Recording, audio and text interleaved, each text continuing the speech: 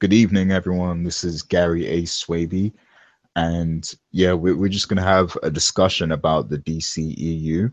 I'm here with Jake James Lugo. How you doing, JJ? Hey, Gary, it's time, DC fanboys. That's right. We already did our thing with Marvel. Now it's time to go over to the DC Extended Universe and actually talk about what's the problem. Oh, yeah, it's time indeed. And we're also here with Mr. Richard Bailey Jr. How you doing, Rich? Hey, what's up, Gary? What's up, Mr. Lugo? And what's up, all the viewers out there? Yep.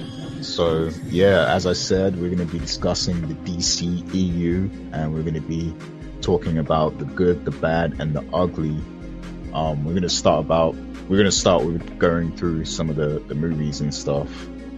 So, Man of Steel was actually the first official movie in, the DCEU movie universe and stuff. JJ, what did you think of the first Man of Steel film, first Superman film in this universe? Which one, me or Rich? JJ, you.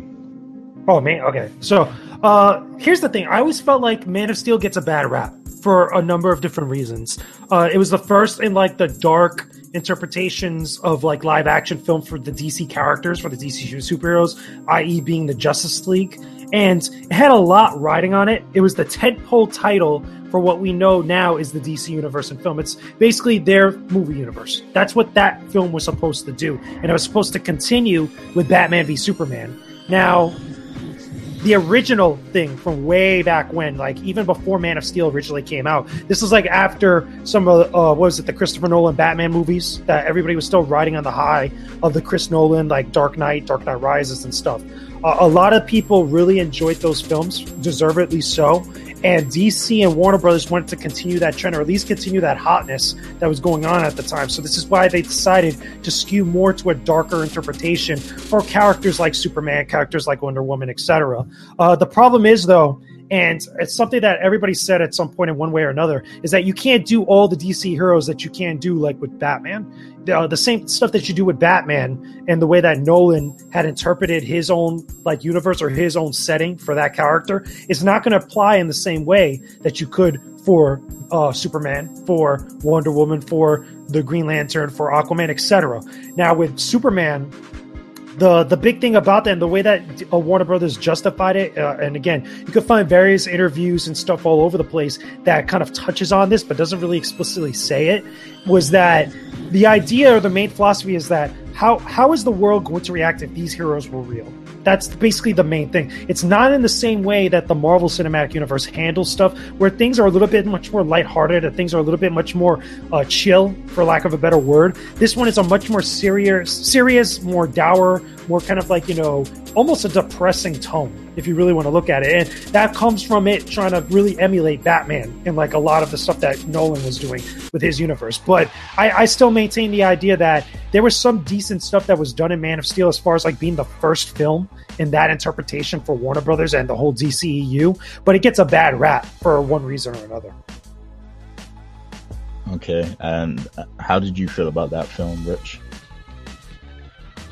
Well, I actually didn't really have too many issues with the film itself.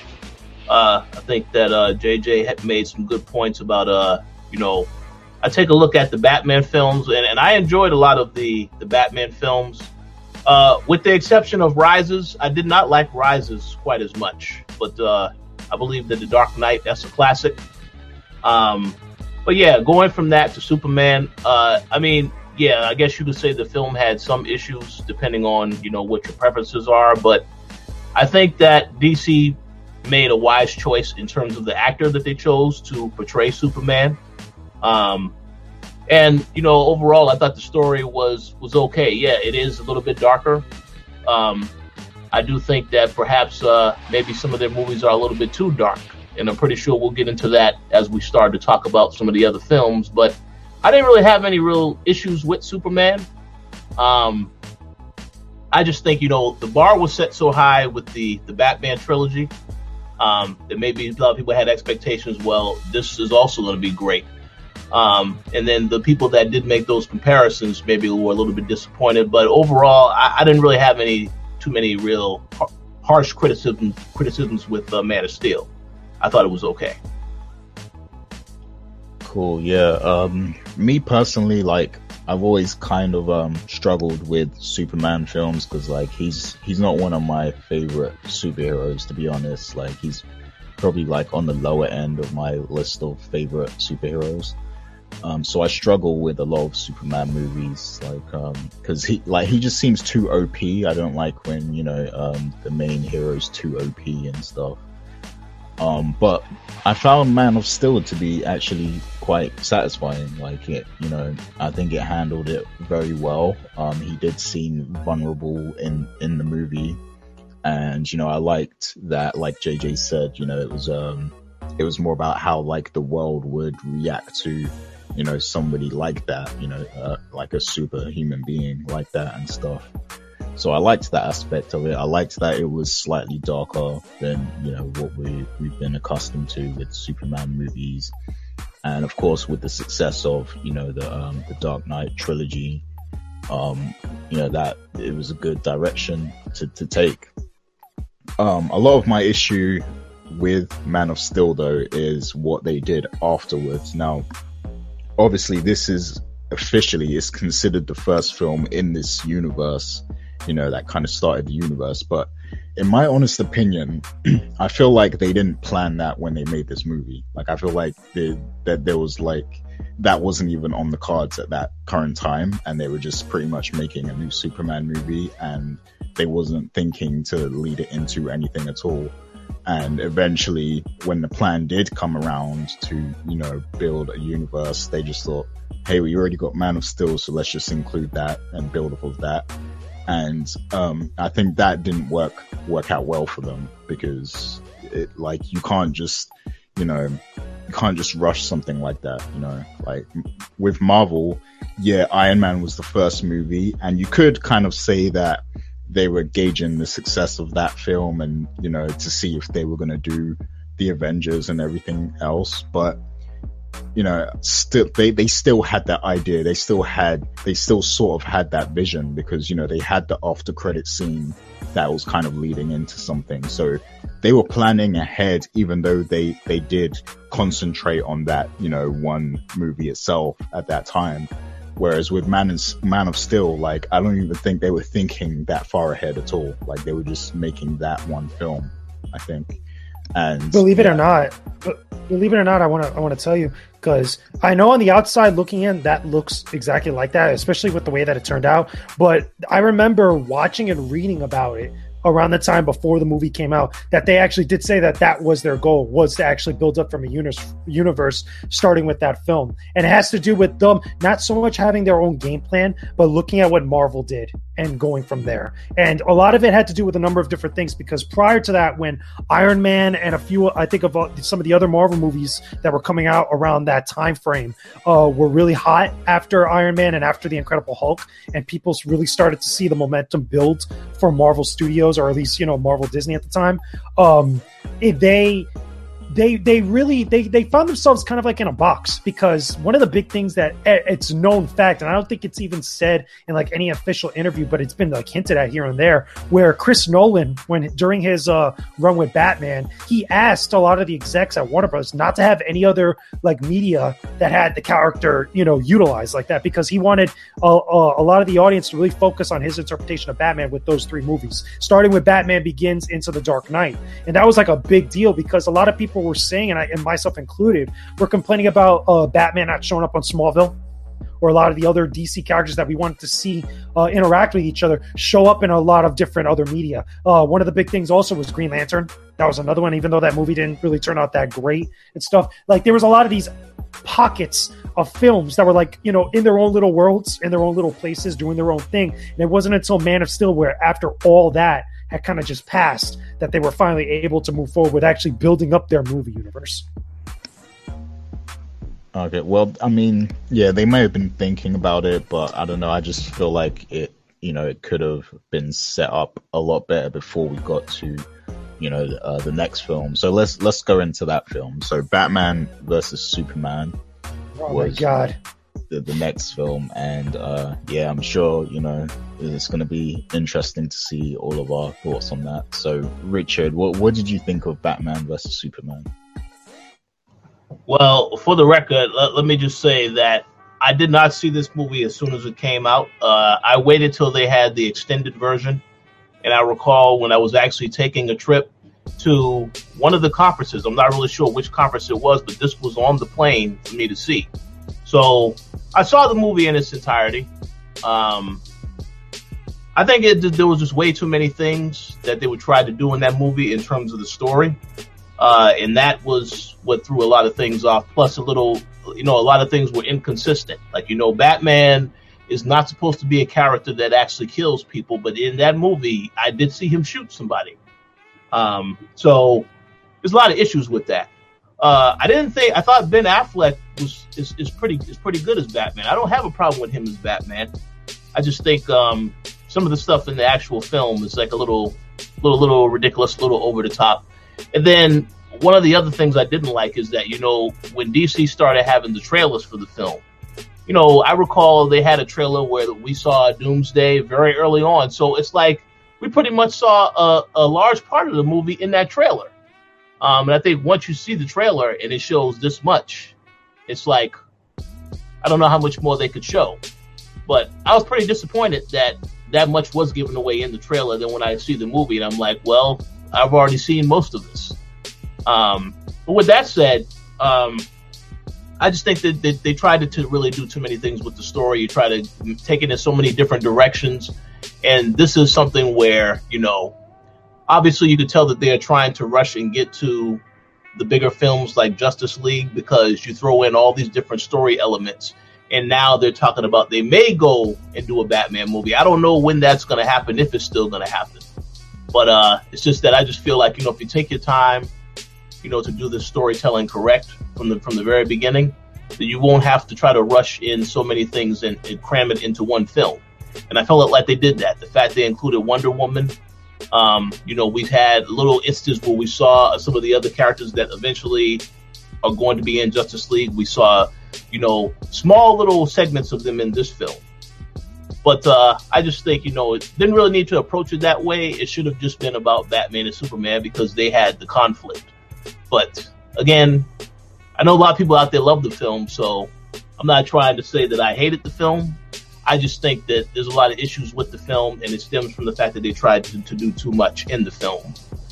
But just my opinion. Yeah, I agree with a lot of that. And but before I give my thoughts on the film, let me just say, first of all, I'm aware that there's an extended cut of the film, but I particularly do not care because I paid my money to see this movie, at the theater. So I'm going to judge it based on that, because like, why should I have to get DLC to enjoy a movie? Like that should not be a thing.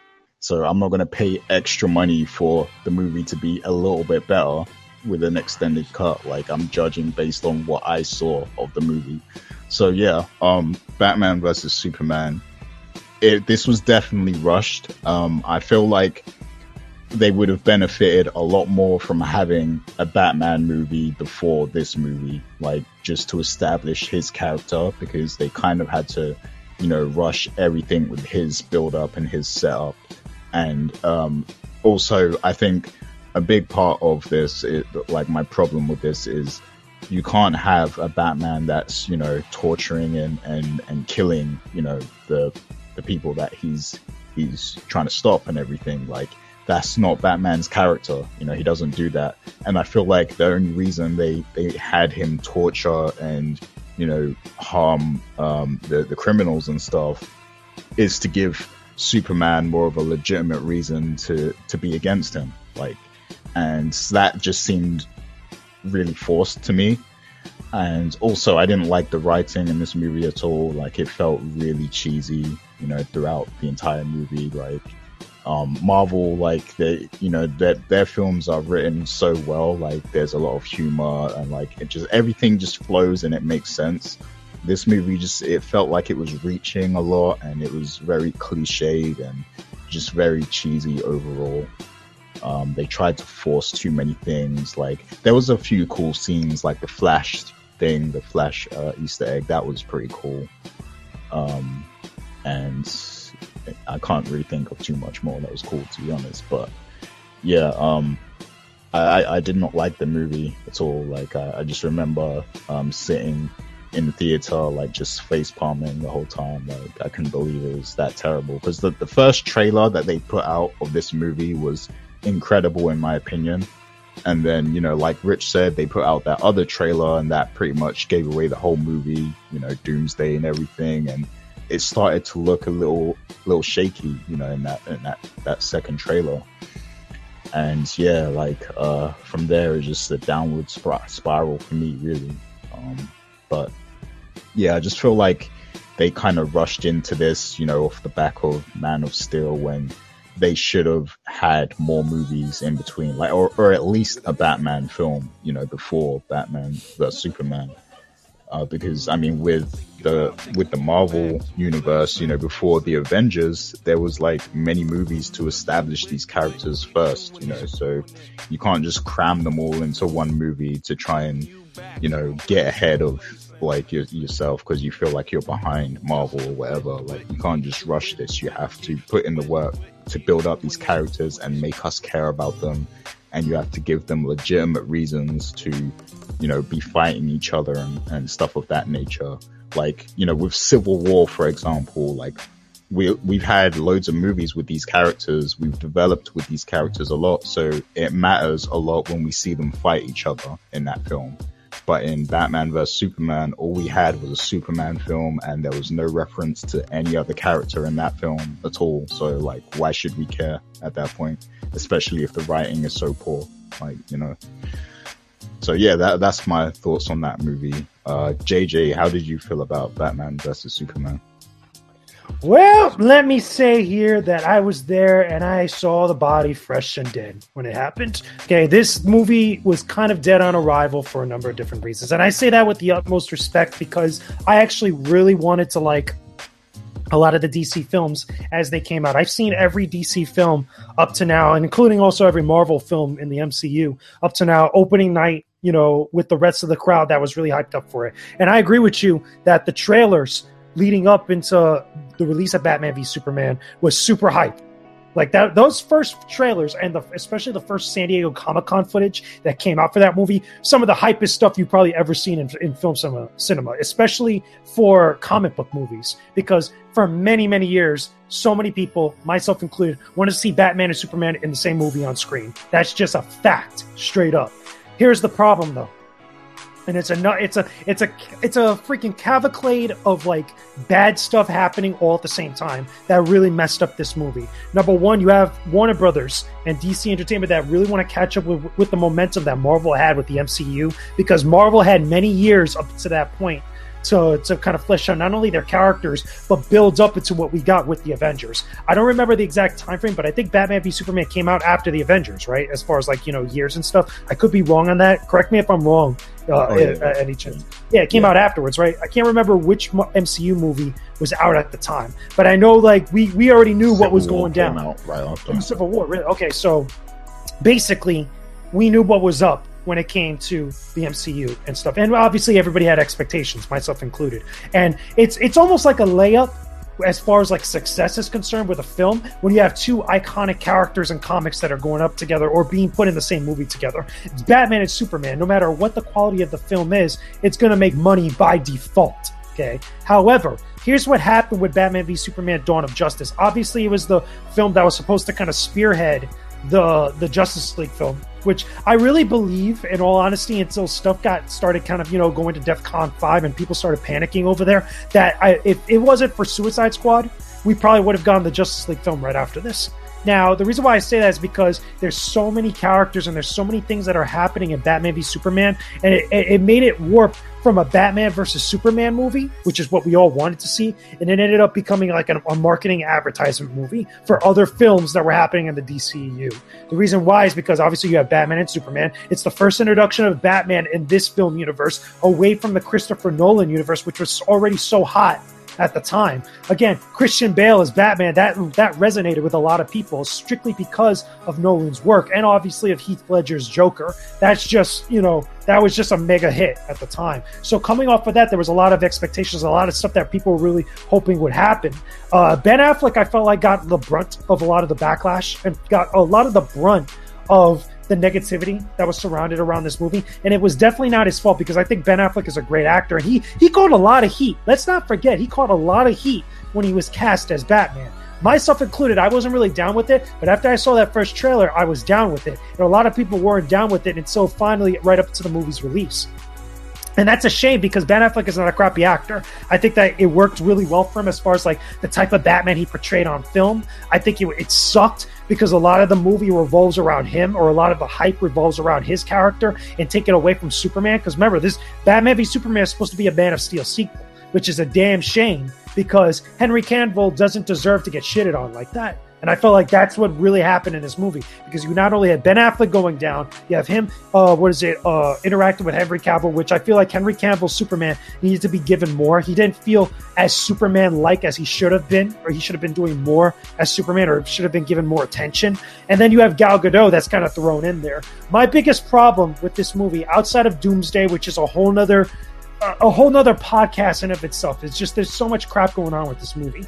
One of my biggest problems is that Wonder Woman was completely underutilized. And I felt like if they were going to utilize her in the way that she ended up being utilized in this movie, she should have never been in it.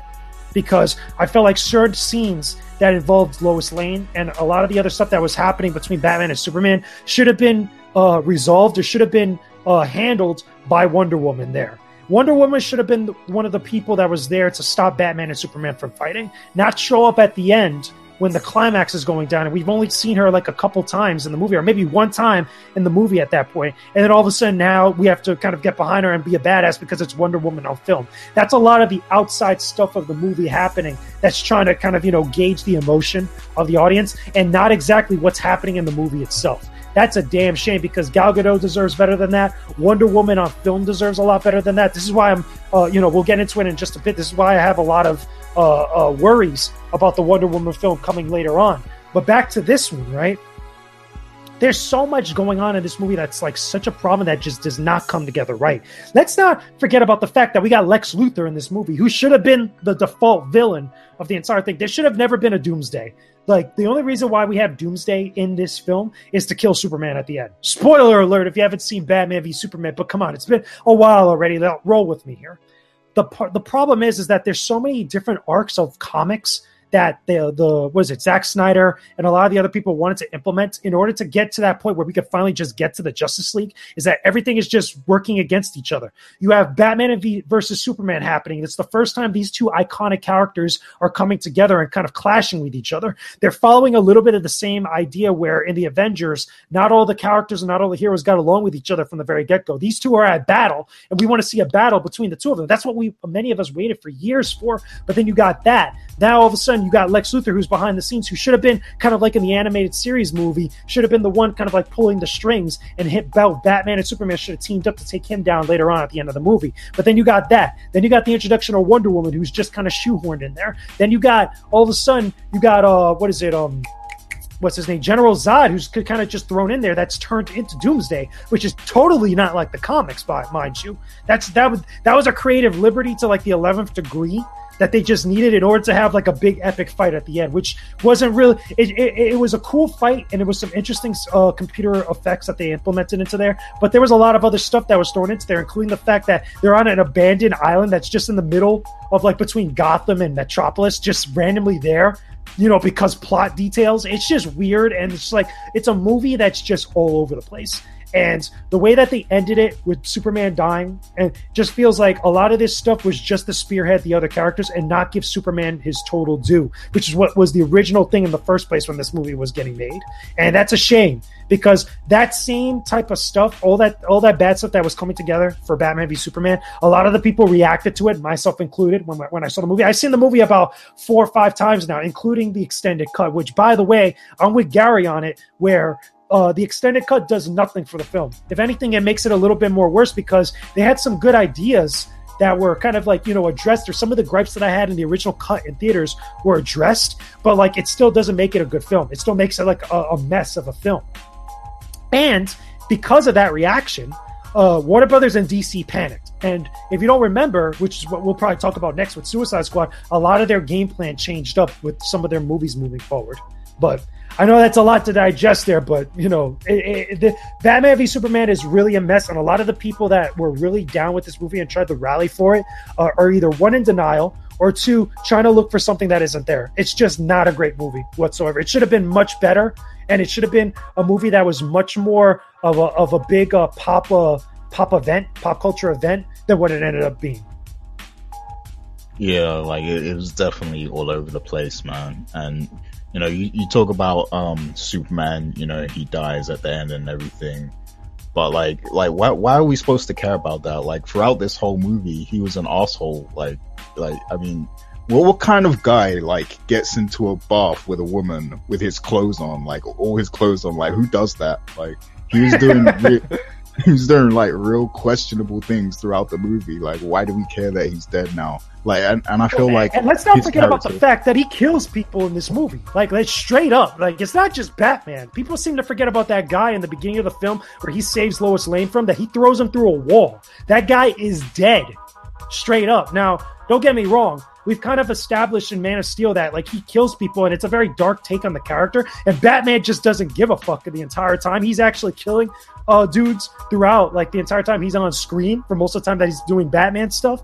But he's very Henry Cavill. What he's given in the script makes him very un-Superman-like. It's a very grim Superman take, but even when you're taking a very grim approach to the story, I feel like Superman in the character, in the essence of the character itself, in the legacy behind that character, he should still have stuff that makes us want to be like him, that makes us want to aspire to be like Superman. And you just do not get that in Batman v Superman whatsoever.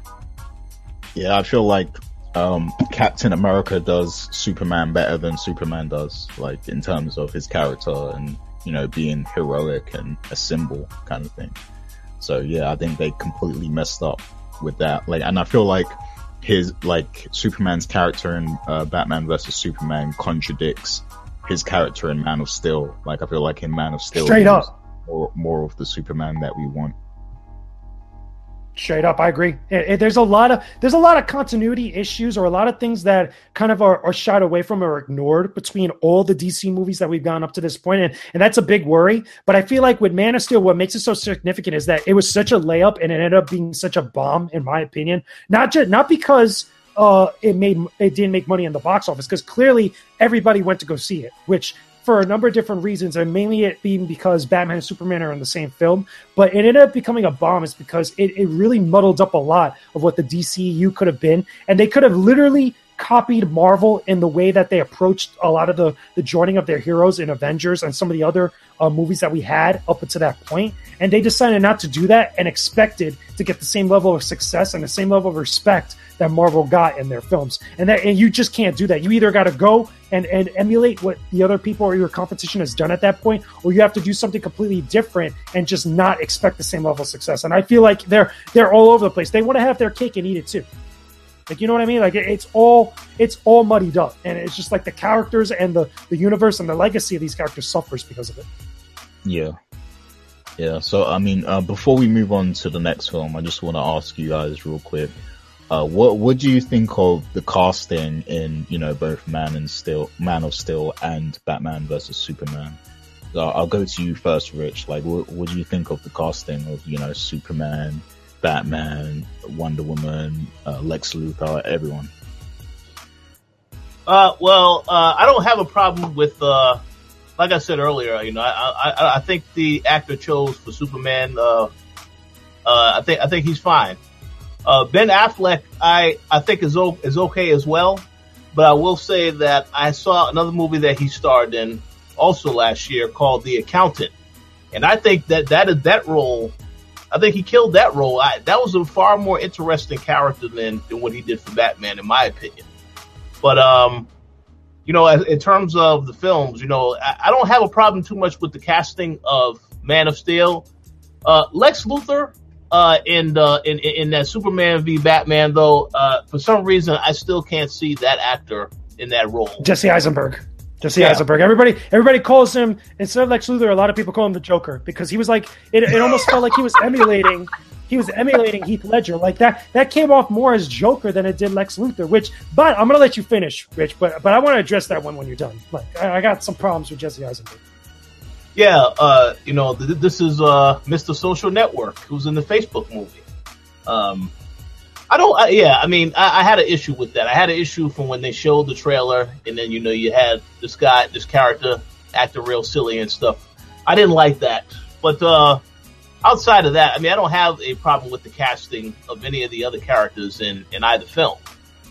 But that one definitely stood out to me as a problem. Yeah, like I think Heath Ledger really set the tone for how a villain should be done. Wait, hold on a second. I thought you was only talking about Batman v Superman and Man of Steel. Or you talking about the other Batman movies too?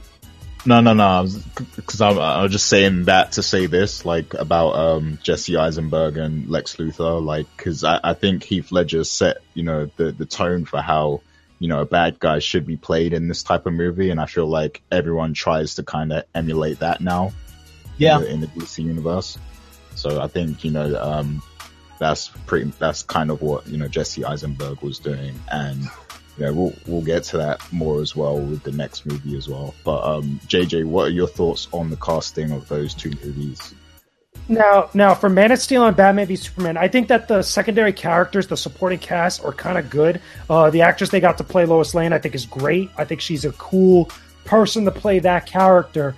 Some of the writing, I think, is questionable. And again, some of the scenes that she's given in Batman v Superman specifically, I felt like should have never gone to her. It should have gone to Gal Gadot for Wonder Woman. Wonder Woman should have been the one to stop Batman and Superman from fighting each other, not Lois Lane, who's just randomly there on the island during this entire fight, and then you have the whole Martha thing, which, by the way, the Martha thing between Batman and Superman could have been clever, but in the way that they deliver it makes it sound hokey and stupid.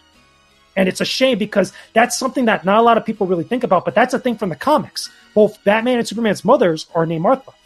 And that's clever. That's like a little detail that's very meta that could have sparked something very special. And really, you could have gotten a good, deep connection between Batman and Superman, Clark Kent and Bruce Wayne, in a level where it's like, something, we have two totally opposing views, but like I can respect that because, you have something, that's very similar to me in the way that you came up, in the way that you grew up and became a hero in your own right. That could have been something awesome to play out on a film, but the way that they did that, not cool.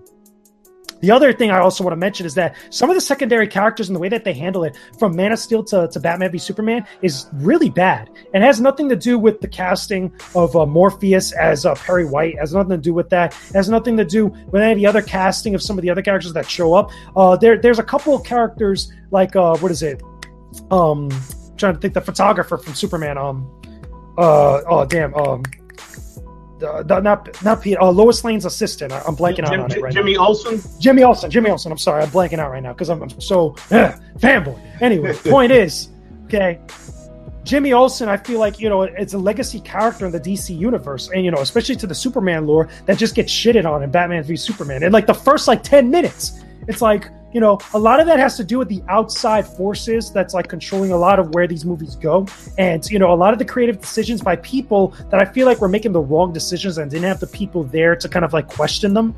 Zack Snyder, for all the good that he's done in a lot of the films and stuff, a lot of people right now feel like Zack Snyder is probably the worst thing to happen with the DC Extended Universe because killing off Jimmy Olsen for no apparent reason, it just was random. Killing Superman at the end of Batman v Superman when you got the Justice League movie right around the corner, it's like, okay. Come on now, like, what was the reason for that? And let alone some of the other stuff that a lot of people complain about at Man of Steel, even though I don't necessarily think it was as bad. I could totally understand the feelings and emotions where everybody was coming from. But back to the supporting cast. Overall, the supporting cast and a lot of the other characters that you see in these movies are supposed to uplift the main cast. The main characters that we are following throughout the story, they're supposed to push them up and help us care about those characters even more. And I feel like with Henry Cavill's Superman, we didn't get a lot of that at all. We either got it where his character was being a nuisance, like Clark Kent was being a nuisance, or we were focusing too much on Lois Lane, or you're focusing too much on Ben Affleck's Batman or Gal Gadot's Wonder Woman, which we really didn't get enough of. She's, like I said, she should have never been in Batman v Superman in the way that they handled her and such. But it's just that while the casting is good, much of the problems with these movies always goes back to the writing. And that's how it normally is with a lot of bad movies. It's the writing and the way that the script plays out and the way that, a lot of this stuff happens in that pre-production phase before you go to principal photography. That's where all these problems usually manifest themselves. Yeah, so quickly, before we move on, I want to ask you guys, is Ben Affleck a good Batman? Because, me personally, I feel like he is a good Batman. He makes a good Batman. It's just that we didn't get to see him in his own Batman movie first before Batman vs Superman. So he kind of had to share the limelight with other characters, and that kind of, hurt the development of his character. So he didn't really get to do what he needed to do in Batman vs Superman. But what do you guys think? Is Ben Affleck a good Batman? I think he is, and even then, they could have did it right even without implementing his own solo film. A lot of people would easily come out and say that was a big problem, that he should have never gotten introduced with Batman v Superman. I feel like you could have did that and then have him show up in cameos in other movies. And it kind of goes along with his character because Batman has his hand in everything. That's just how he is. He's a real big control freak. So I could see that making sense with the DC universe as a whole, where Batman has a little hand and a little influence in everything that's going on. That could have been done in a clever way. But because of the way that the writing happens with some of these scripts and some of these movies, that just the ball gets dropped with that. As an actor, and as a person on screen, when he is Batman, when he is Bruce Wayne, I like him. I actually like a lot of his stuff that he did there, and a lot of people would agree with me on that. But again, it all goes back to that script. It all goes back to some of the goofier moments that you see in Batman v Superman, like the very beginning of the movie, when you see him floating up and stuff during that dream sequence. It's not really clear that's a dream sequence until he finally says it. And it's little things like that just kind of, muddle up what could have been a great performance from a great actor. Again, he's a great actor. If you don't know how good Ben Affleck's work is, there's a movie that he did where he played George Reeves. Was it as Superman from back in the day? Hollywood Man, I think it was called, where a lot of the stuff that he has in there could work out great, if not worked out great when he did Batman v Superman, as far as the mannerisms and his presence on screen. But overall, I think that it's not his fault why some of the things that were bad about this version of Batman happens in this movie. What do you think, Rich?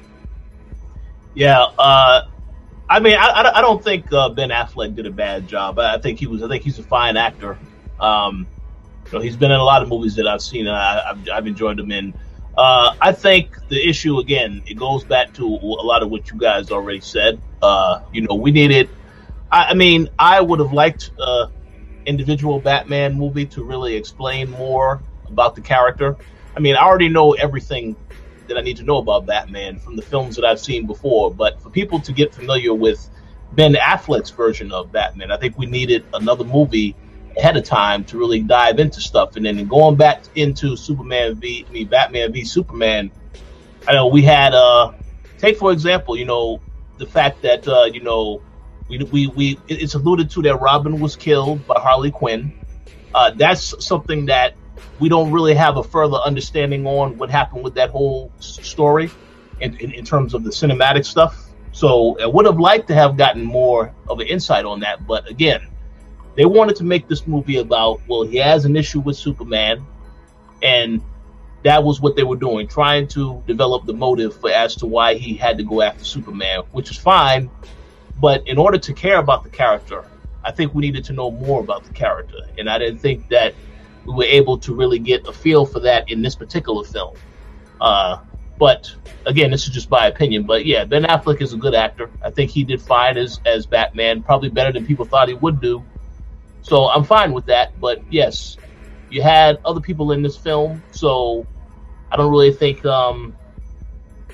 they really did a good job with just him in particular, but we're going to see how this gets over time, and if they actually still do his own movie, perhaps that's for the best. But yeah, we needed to get to learn more about the character before we going into this whole thing where now he's going against Superman. Superman has already had his own movie, so where the hell is Batman's movie? It just didn't make any sense. Yeah, I agree. So, yeah, we'll move on to the next movie now, which was Suicide Squad. And I know I've been reading Suicide Squad comics for a long time, and, you know, I really enjoyed them and everything. So I had high hopes for this movie, and I went into it thinking, okay, this can be the movie that just turns things around a little, like it will be a fun movie. You know, there's not too much they can mess up with this because, you know, they're using, you know, different characters like villains and stuff like that. So they can't really mess up too much with this. So I thought this movie was going to be great. But, you know, I went and saw it, and it was just as bad as Batman vs. Superman, unfortunately, in my opinion. And I think a lot of this, you know, well, it had to do with poor writing as well, but a lot of the issues I had with it as well was the villain, the Enchantress. I feel like they should have used a different villain because, you know, if you're going to have somebody that powerful, I feel like, you know, it's kind of, you'll kind of scratch your head and think, okay, why is the Suicide Squad dealing with this? Like, cause that final, you know, fight in the movie and stuff, like, that's some serious level stuff. So you would expect someone like Flash or, you know, whoever, like Batman or, you know, Wonder Woman or whatever, to deal with something like that, or something on that scale. And, you know, in the comics, the Suicide Squad, they're used to handle like more covert missions and stuff, like, you know, more, like the equivalent would be like, you know, the Defenders, you know, in the Marvel universe, like they handle a lot of street level stuff, like smaller scale stuff. And I feel like that's what Suicide Squad should have been. So I think they went too ambitious with, you know, the villain in that movie, and that in turn created some potholes as well. And then, you know, the issues with the Joker as well, like why was he here? Like he wasn't in the movie that long, and like there was a lot of controversy about them cutting out stuff that he did, like that he filmed for the movie and stuff. And, you know, that it's like, why even include him then? Like, you know, if you're not going to show us everything that he filmed, and because there was a lot of hype, like they were saying behind the scenes that he, you know, he did a great job, but then they cut so much. So it's like, okay, why is he even in the movie at this point? Like, you know, what's the point? Like, and the stuff we saw of him wasn't that amazing, you know, and it seemed like he was just kind of imitating what was done with the Joker beforehand, you know, before he had the role. But yeah, I don't want to go off on a tangent and rant about this film, so I'm going to get some of your thoughts on this. JJ, I know you're eager to talk about it, so go ahead. I can only imagine Gary going to the theater with an optimistic view of this movie, and then a big nope just appears right on top of the screen. He's like, nope, sorry, Gary, we got you again. So that's how it bottom line, that's how you felt. Yeah, exactly. That's how I felt too, and I knew it was coming. And here's the thing. My personal opinion, okay, agree or disagree. If you're watching a live show right now or if you're listening to this later, agree or disagree, let me know in the comments below. I feel that Suicide Squad is the worst DC movie to come out, EU movie to come out to date right now, hands down. It's terrible, and it's for a number of different reasons. Worse than Batman v Superman. Here's the thing, okay? After the reception of Batman v Superman, we all knew that Suicide Squad was coming, and a lot of people, myself included, thought that this was going to be the movie that turned stuff around, which is the DCEU cycle, I like to call it. It's very similar to the Sonic cycle. You know what the Sonic cycle is, where we kind of go through this kind of, you know, denial phase and eventually acceptance phase. It's the same idea, where a new DCEU movie gets announced, we get optimistic, we see it, we kind of like, you know, panic. We look at the next slate of DC movies, and the whole cycle starts all over again. With Suicide Squad, right? Okay.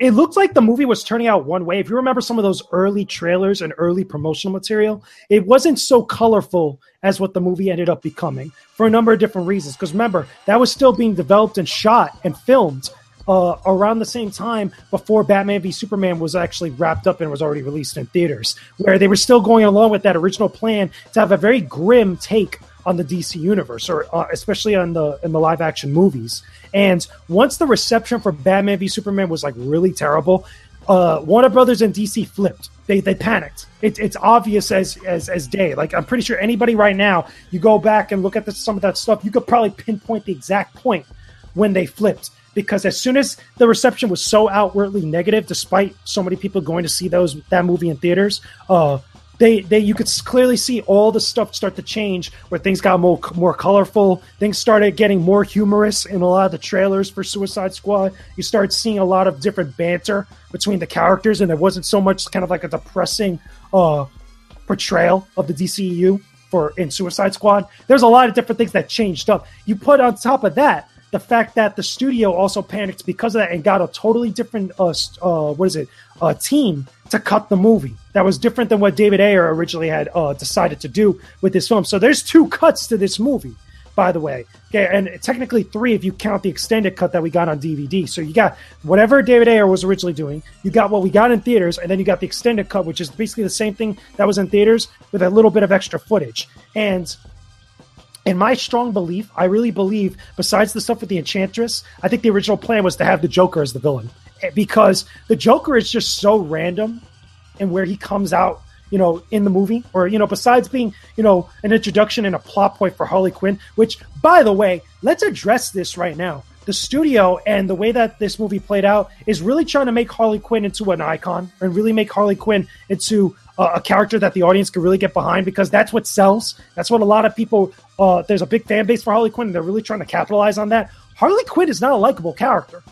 Let's just be real for a second. Harley Quinn is one of the tools that the Joker uses for a lot of his different stuff. And the way that toxic relationship plays out in the comics and stuff is really how that is. Harley Quinn is really not a likable character. She's supposed to be more of a tragic character, which is a shame. And there's a lot of, allure with that, especially in a lot of the comic stories. And a lot of her stuff and her role has changed over the years. But that's where that originally germinated from the animated series. That's where her roots are from. And the movie tries to really blow her up and gas her up as something completely different than what she actually is. You see that in the way that the movie played out in theaters, in a lot of the trailer and promotional material. The fact that we're getting a Gotham City Sirens movie that's technically going to star her, going to be more focused on her than anything else after the disaster that this movie was, in my personal opinion. Very weird, and we'll get to that in just a bit. But then you throw into all the mix all these other characters in the Suicide Squad, which, for better or worse, don't get a lot of shine. Some of them are very throwaway. Some of them are very two-dimensional. Some of them are very flat and very questionably, it's a question of why they're even in there in the first place, and why didn't they get their heads blown off as well, besides the guy that did during the course of the movie. It's just very weird. And you're totally right, Gary, with the way that the Enchantress ends up being the main villain and the main baddie towards the end of the movie, and her plot and all that stuff. You would think that the writers in there were going through writer's block and they just wanted to keep things moving along, because in no cinematic universe, or in no universe that's very solid and thought out, are you going to have a plot that big and not have some of your bigger characters show up. I'm pretty sure Batman, The Flash, Wonder Woman, or any of the other characters that were going through their phases and stuff in between movies might have noticed what went down with the Suicide Squad. This is why I agree with you also that the Suicide Squad themselves are more street level, and this is why the Joker should have been the main villain that they were going after. That would have added a whole new dynamic between Harley Quinn and the Joker, seeing what sides does she go with. Does she stick with the group that she's staying with throughout the entire movie, or does she go with her man? A lot of the other stuff that happened behind the scenes, especially Will Smith's Deadshot. When I look at Will Smith in this movie, I'm seeing Will Smith. I'm not seeing Deadshot. He's being Will Smith that just decided not to go do Independence Day. That's what I'm seeing when I'm seeing him act on film, or at least in the theater when he's actually in this movie. And it's just really weird that there's so many outside forces that are muddling up this movie and it ended up being the disaster that it ended up being. And that's a shame, because that was supposed to be the movie that changed everything around after 2 movies that just didn't get it right. Now, I'll tell you right now, Suicide Squad is that film that really took away all confidence I had in the DCEU. This is why I'm not excited for stuff like Wonder Woman. This is why I'm not that excited for stuff like Justice League, even though I like some of the trailers. A lot of the trailers for all these movies they have in common, they have great trailers, but they ended up being kind of meh by the time you actually go watch them, or outright terrible. Straight up. Yeah, that everything you said is all facts. I completely agree with everything you said. Facts. Facts, for real. Yeah, And this movie made me vow not to see any more DCEU movies in the cinema unless I hear from like you guys, everyone at the coalition and my friends and stuff that the movie turned out good. Like that's the only way I'm actually going to the cinema now to see one of these movies moving forward. There's a lot of denial. There's a lot of straight up denial in all these, especially Suicide Squad. Do you remember like on social media how many people were really kind of lighting up social media about how good this movie was because of stuff like Harley Quinn, because of stuff like the Joker and stuff, and that is not good. Straight up. If you go back and you listen to some of the original ideas that David Ayer had for the Joker and the Harley Quinn relationship, it is so much more better, and it could have played out on screen so much more better had that actually been fully realized and the studio had not messed up the movie and muddled around with it in order to kind of like make it into something that could have been better, more well received than Batman v Superman. The only reason why a lot of that relationship and a lot of other stuff got changed up is because they wanted to turn the Joker and Harley Quinn into sex icons. They were, as far as like marketable icons that people could get excited about buying stuff at Hot Topic and Spencer's. Straight up. Because that's how the Joker comes off on screen. The Joker comes off as more like as a bad boy, rebellious like sex symbol. That's how he comes off, and it's not really like that. This is why a lot of people didn't take a good liking to the whole gangster Joker interpretation. And, you know, more power to the actor. Again, I forgot the name at the current moment. I'm blanking out because I'm going through a lot of stuff. The actor that played the Joker in Suicide Squad, he seems like he's a great actor. I know he's been in a bunch of other movies that were actually really good. And there was a lot of hype for him being into this. And the fact that they decided not to go with the same type of interpretation that Heath Ledger did, I felt like was the right choice. It was the right creative choice because there's no way you're going to live up to what Heath Ledger did with The Dark Knight. It's just straight up. It's not going to happen. It's a totally different interpretation of that character, totally different Batman, totally different team and crew working on this movie. So don't try to kind of like, you know, capture lightning in a bottle twice. That's a smart decision. What everything else around it and everything else that tried to build it up and make it, you know, what it was supposed to be and stuff completely fell apart though. Yeah, like the Joker, like in this film, like he didn't come across as deranged in any way. Like, and he Jared Leto, that was the actor. I seen in the chat now. Somebody pointed out Jared Leto. I'm sorry. Yeah. So, he didn't seem deranged in any way, and he didn't come across as like mentally intriguing, you know, in any way. He just seemed like a junkie, basically, in this movie. Like he just seemed like he was high on drugs the entire time. He's a wannabe Joker, a cosplayer. That's exactly what he looks like, was a wannabe gangster Joker. And here's the thing. He did not come off as intimidating on screen. He looked like he was trying to be that playboy Joker to appeal to the young audience, you know, the young girls that were going to watch this movie that were fans of Harley Quinn. That's how it comes off. That's not me hating on Jared Leto. And that's not me kind of taking shots at Margaret Robbie or any of those characters and stuff. That's just how it played off on screen. And it should have been much better because according to what Jared Leto said and what a lot of other people said that worked on that film, including David Ayer, there was a lot more other stuff that was totally different than the way that it turned out. Yeah, I don't blame the actors at all, like for what happened, for how this movie turned out and the other movies. Like, I definitely feel like it's the studio and, you know, in the case of Batman vs Superman, the director as well. But like in the case of Suicide Squad, I think the studio more so ruined this movie. But I feel like, you know, it was well casted. I think it's just the execution was terrible. But Richard, you've been quiet for a while, so let us know, what did you think of Suicide Squad? Well, I mean, I agree with a lot of what has already been said about this movie. I'll just say that, you know, Jared Leto, you know, this is an actor that, yes, he's been in a lot of films. I enjoyed quite a bit of the films he's been in. You know, even Requiem for a Dream, which is a pretty fucked up film, but that film, that made me know why I would never do drugs. So I got respect for the actor. But again, this is an actor that a lot of women see him as a sex symbol. So I think that when they started writing this film and then they had all these different directions they decided to go in, they decided, well, let's play to the strengths of the actors, not so much the characters. This is why a lot of people, I mean, I saw a lot of girls I know, a lot of women, you know, they were dressing up as, you know, Harley Quinn, talking about they're looking for their Joker because they saw the Joker in this film and that's the kind of guy they wanted. You know, so this is a guy that, for the most part, a lot of women love him. So they played up the fact that, yes, this is like, you know, someone who was supposed to be a bad guy, supposed to have a twisted sense of humor, but yet is still something that the women like to see. Going back to what JJ said about Will Smith, Will Smith only knows how to play himself, Will Smith. So this is who he was for the most part in this movie. Deadshot is a good character, but we didn't really get a chance to see any of that on display in this film. And then going to Harley Quinn, this is again, Margot Robbie, a very attractive woman. And that is what we saw for the most part in this film. The relationship she had with Joker, nothing like how it's supposed to be at all. But, they played up the fact that, yes, this is an attractive woman. The Joker, played by Jared Leto, also an attractive character. So they played to the strengths of those characters. So those were problems. But I also must say that the biggest issue with this film, once again, they underutilized so many characters in the film. And that's unfortunate because, as you say, Gary, I know you've been into Suicide Squad. You see a lot of the characters. So when you see certain characters get introduced and then they don't really, like we have the character that died in the movie. This is the character that I believe that does stuff with fire in his hands. This guy, all of a sudden, the whole time in the film, you see they're trying to come together, trying to form an unlikely duo.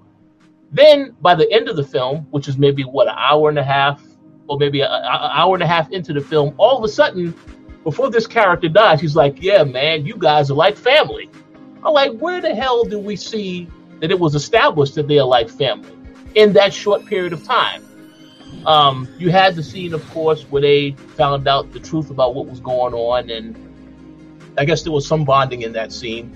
But for the most part, it's like, again, this is a situation where a lot of things were rushed. The boss, which you guys already said about the enemy chosen, that was stupid as well. And you have to ask yourself, if all this stuff is going on, where the hell are the real heroes? Where the hell is Batman? Where's Superman? Well, we know where Superman is at. But where are the other heroes? Wonder Woman? None of them. This is like a major world event, and none of these characters are around to try to do anything about it. I thought that was a little ridiculous. But again, I believe we already know that this movie was made just so that they can get to the ending scene where Bruce Wayne says, well, I don't worry, I have a team that I can form as well, just to get to Justice League. This is what all this stuff is being done for, that reason. But with that said, yeah, I was disappointed. I was not impressed with the film.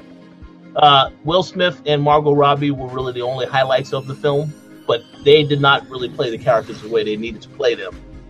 But with that said, yeah, this was a disappointment, I would have to say. And it really didn't have to be, but again, because DC panicked with the reaction from Batman v Superman, this is why you got what you got with this film. Yeah, and I feel like this movie just broke the whole universe for me because, in the comics of Suicide Squad, this task force is just supposed to deal with, small level stuff that, the big heroes won't want to deal with, and sometimes it might be illegal things, or secret missions that the government doesn't want, anyone to know about, even the other superheroes and stuff. So now that they've had this, small task force of, villains, take down a world threat, now moving forward in every other movie, including Justice League and Flash or whatever, whenever there's, a time where the hero's backs are against the wall or anything, I'm automatically going to be thinking, okay, why don't they just send in the Suicide Squad then, since they already took down the Enchantress? Why not just send them in? So they've broken the entire universe, in my opinion.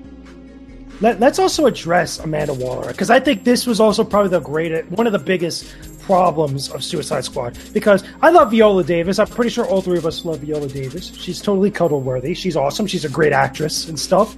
The problem is that they do a couple things in the movie that's totally out of her character. Like that scene where she shoots up some of the other people and says that they didn't have clearance, to know some of the things that they were doing and stuff. That's totally out of character for Amanda Waller. In my personal opinion, a lot of people said that was a badass scene. It was trying to establish how much of a badass Amanda Waller was, and all this empowerment stuff. And Will Smith was like, "Damn!" And I thought we were the bad guys. It felt a little hand-fisted, kind of shoved up in there. But also, Amanda Waller, to me, having watched the Justice League cartoon, having read the comics, having seen her character in a lot of the other interpretations of the DC universe and like Arrow and all these other places, that's not an Amanda Waller thing for her to do. That's not within her character. Like, Amanda Waller is like the type of character that's more conniving, sees the value of things in other ways rather than just simply just killing somebody, exploiting a person in order to kind of like make them work for her in better ways. She wouldn't just cap a person like that. I felt like that was just the movie or just the studio trying to kind of play a little bit on like, the female in charge type of thing.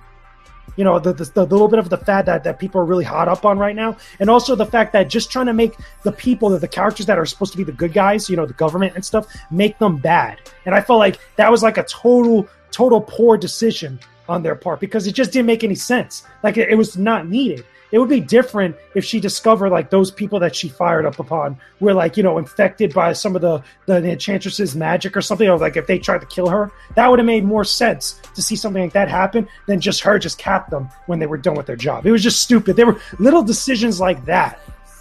Besides Amanda Waller, okay, some of the other characters, Rick, the main guy of the Suicide Squad, that's like her underling. That's was it Rick Flag? Rick Flag, yeah. Stuff like with her and him in a relationship, with the Enchantress, like they don't really develop that. The way that the Enchantress gets away just kind of like seems very ham-fisted. There's little things and little decisions and little details that are not addressed or addressed in a very poor fashion that just make the movie a mess. Let's not forget about the fact that they kind of contradict themselves in the movie. I don't know if you guys saw this when they were kind of talking about the minions that the Enchantress kind of like summons, those like minions that are like, they're like, I forgot what they're called in the DC universe, but they're made out of dirt. They're just like, different types of like, her underlings and stuff. They make it a point to say that they can't kill them and that they can't really take them out through conventional means. But then you have like a whole couple minute section where it's like Harley Quinn is hitting them with a bat and they're like exploding and dying. It's like, you just a second ago just said you couldn't do that. And then right afterwards, they say that they would kind of reiterate that right afterwards. And it's like, What are you doing? Like, who in the scripting phase completely just missed details like this? It's so blatantly obvious. Like, I feel like because of the studios changing the cuts, between the two studios that were like actually cutting the movie and making it what it was, like that got lost in translation somewhere. But it just made it look so bad. It's just terrible, man. Terrible. Yeah, it's all over the place. And let me just say as well that as a black man, I am offended at Killer Croc's character. I mean, what's that guy? Totally true. I agree with you right there. Like, it was just random. Like, you didn't even get character development with Killer Croc, for the record. He looks goofy. He looks like a turd on screen. Let's just put it out there. He looks like a turd in the way that they interpret it, because it's a little hard to do some of the stuff that they did in the animated series or the animated interpretations of Killer Croc. I can understand that, but at least do a little bit better with the makeup. You know what I'm saying? Yeah, like that character was so stereotypical. Like, just wasn't there like a part where he was watching BET or something? No, he comes out, he says he wants BET, and then at the very end he actually gets BET. It's like, wow, they actually followed through with that. That made no sense, because you don't know who Killer Croc is. He's just there. He's just there. It's like Katana. Katana is actually a really cool character from the DC Comics, in the Suicide Squad. There's a whole backstory involving the death of her husband, the sword that she uses, and they kind of touch on it very lightly. But in all essence, in the movie, in the context of the movie, she's just there. And that's a shame, because a lot of those characters needed a little bit more in order for us to care about them. You don't care about anybody in the Suicide Squad, maybe with the exception of Harley Quinn and Deadshot, and only because they really try to gas up Harley Quinn and they really try to hammer in home that Deadshot is not a bad guy. Yet he's still a villain in the DC Extended Universe. Yeah, I don't know, man. I haven't got much more to say about this. Like, it's an abomination. We're beating the dead horse. Yeah. So let's move on to what's coming in future. So yeah, I mean, I'm not gonna like go through each film individually, because we'll be here all night, because there's a lot coming. I'm just gonna name some of them, and then we can just discuss what we think might be good, or what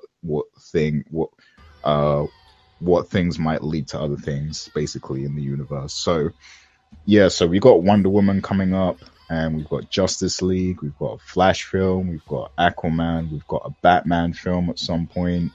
And also, there's been, rumblings of a Nightwing movie and a Batgirl movie, and some other things as well that I'm sure you guys might highlight. But what are your thoughts on the up and coming movies, and what do you think will stand out? And is there anything notable that you would like to discuss about them? So go ahead, JJ. But here's the problem. Because of the way that the last couple movies in the DCEU have kind of turned out, especially Suicide Squad, because we just completely beat that horse dead to the ground. A lot of my confidence in the DCEU has been, admonished. Like I have no confidence right now in the DCEU. This is why it sucks to say that, especially with the Wonder Woman film coming out. I am more excited about the 2019 Captain Marvel film from Marvel for the MCU than I am about the Wonder Woman film. And Wonder Woman is one of the first lady of comics. When you really think about it, the first big live action superhero that's a woman on screen. It's a damn shame to say that. Now, a lot of people, and again, there's going to be a lot of revisionist history after this movie comes out, but I have to say that I don't have a lot of confidence in it because the track record of the DCU has just not proven to me that they could really handle something like this. Now, with that being said, though, there is still, you have to give benefit of the doubt to projects like that, both to Wonder Woman and to the Justice League. I still am very wary and very cautious and very suspect about both of those films because of their track record. What I will say, though, is that because of all this stuff, and especially if Wonder Woman and Justice League doesn't turn out good, which, by the way, we have to acknowledge some of the news that from behind-the-scenes stuff about both Wonder Woman and Justice League has been very rocky. There's been stories that have been published about there's been problems with those films that we should prepare for mentally and physically. But you could see a lot of where Warner Brothers and DC's head is at, because they have all these movies announced and they have all these movies planned out, but they have yet to have one real big hit. And that's a real big problem. You could say the same thing about Marvel, but Marvel has a proven track record. We got the Avengers. We got Iron Man, which is the first film to jumpstart everything. It was actually very good. For all the problems that Iron Man has, it was a very successful movie that kickstarted the entire Marvel Cinematic Universe. And then we got the Avengers, which was very good. And say what you want about some of the other Marvel Cinematic Universe movies, for the most part, they're either good to great to fantastic. There's not a very terrible Marvel movie. Even though a lot of people don't like Thor and a lot of people don't like Iron Man 2 or Iron Man 3, they're not like on the same level of bad that you get from Suicide Squad. That's just fact right there. Even if you feel one way or another about those films. The thing is that you're seeing a lot of change and a lot of shift in direction with the DC Extended Universe. We're going to go once Justice League comes out, because there's 2 Justice League movies. We have this one that's coming out sometime soon, later this year, if not next year. And then we have another Justice League movie, which you're going to assume is going to get more into the stuff with Darkseid and the way that they've been trying to build up to Darkseid and stuff.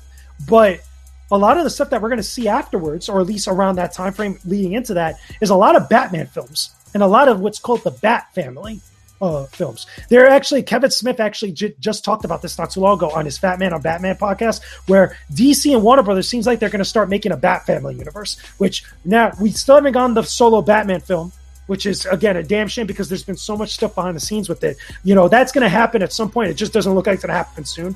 It seems like, Cyborg, The Flash, and with the exception of Aquaman, have been put on the back burner, because I know Aquaman had some test footage recently. But a lot of those other Justice League films that are supposed to come out from the Justice League film itself is being put on the back burner, because now we're going to get a Nightwing movie. Now we're going to get Joss Whedon, who's doing a Batgirl film, which is cool. I love Joss Whedon. I think he's great. He did Buffy the Vampire Slayer. He also gave us the first Avengers movie. He gave us 2 Avengers movies by you.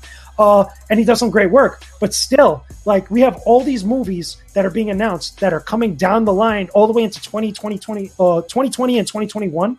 I believe it is, or 2019 all the way to 2021 and stuff. And we still have not one good hit from the DC Extended Universe. That's a major problem. And I feel like they're so trying to catch up as far as the success and the momentum that we see from the Marvel Cinematic Universe, that I feel like, they're just not focusing on just getting one good solid hit to kind of base off everything else from. And what I think that they're hoping is that any one of the Batman films or the Batman related films is that hit. I think that, a lot of the shift in tone from what we saw all the way back from Man of Steel to what we're going to get in the Justice League film tells you everything you need to know of where their head is at. They're all over the place. And it's a damn shame because I think the characters and the movies themselves that get made are going to suffer because of it. You should be very worried right now going to go see Wonder Woman.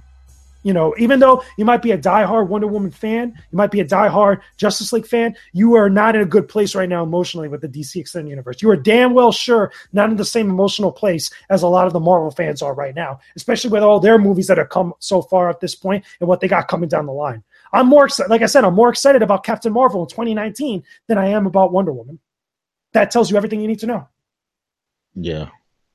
Yeah, I think it really shows that, you know, DC are just kind of winging these movies. Like, you know, it's like they don't have a solid plan. It's like they're just making it up as they go along kind of thing. And that's a dangerous place to be at. That's a very dangerous place to be at with some of the biggest characters in pop culture history. Again, the Justice League. It's a layup. With Batman v Superman, that's a layup. That should be success right from the very get-go. Or at least it should be treated in the same way that, like, you know, how Disney treats the Star Wars franchise. You know, that's your bread and butter. That's American apple pie. That's Americana right there for a lot of these heroes. And it's just like they just cannot get their act together. They're trying, like I've always said, and I've said it to you guys, and I think I said it on our Marvel Cinematic Universe podcast, they want to get the success of Marvel and what Marvel Studios has done with the MCU so bad, but they don't want to emulate it. They want to do their own thing and get the same level of success, and it's just not going to work. Yeah. And I was going to say also that I'm wondering if maybe they're trying to build up the Batman family, like, you know, the Batman universe characters a bit more to possibly replace Batman, because we know your boy Ben Affleck wants to leave this universe. I feel like he's done. I feel like he's done at some point. Like, there's so much like nonsense happening behind the scenes. He was supposed to direct. Now he's not going to direct. He was supposed to co-produce. Now he's not co-producing stuff. There's a lot of stuff happening behind there. And I think it's because I feel like either he's taken the brunt of a lot of the negativity about these films, in which, again, not his fault. You know, he's only doing what he's been given on the script and stuff. But also, it's just everybody's has their hands in the pot. There's too many cooks in the kitchen right now. Jeff Johns, by the way, was supposed to be that dude to be on the same, like, you know, same level playing field as like a Kevin Feige is to the Marvel Cinematic Universe. Jeff Johns is supposed to be that guy that they brought in for the DC Extended Universe. And that has not bore any fruit whatsoever. It's just been a one kind of weird wet messaging thing, one kind of weird stuff happening after another. Look at the stuff that they had with the press releases not so long ago. I don't know if you guys saw this, but when the stuff came out, I think it was about the Batman and also about the Nightwing was an announcement, and a couple other stuff that was it Jeff Johns wasn't included in the press release. Now, to the normal person, that might be like, you know, okay, what's the big deal? You know, it's Jeff Johns, who, you know, he's probably busy doing other stuff. Whenever they release press releases like that, or there's big news that happen about the Wonder Woman movie, about the Batman movie, or any of these other things, you're going to have those main guys. Every time there's a Marvel Cinematic Universe movie announcement that's a press release goes out, Kevin Feige is right on there, because he's like the overseer of everything going on with the MCU. And Jeff Johns is supposed to be that dude, and that's what happened shortly afterwards. That's very questionable indeed. There's a lot of weird stuff happening with the DCEU, and everybody should be worried. Yeah, I agree. Rich, what are your thoughts on the upcoming DC movies? All right, so I'm going to take a different approach to what was said, but before I get there, let me just say I don't really have too much faith in the Justice League movie. Again, because I've already seen that they underutilize their characters whenever it's too many characters in a film. Suicide Squad, you know, that's an example right there. So I don't have faith in the Justice League movie.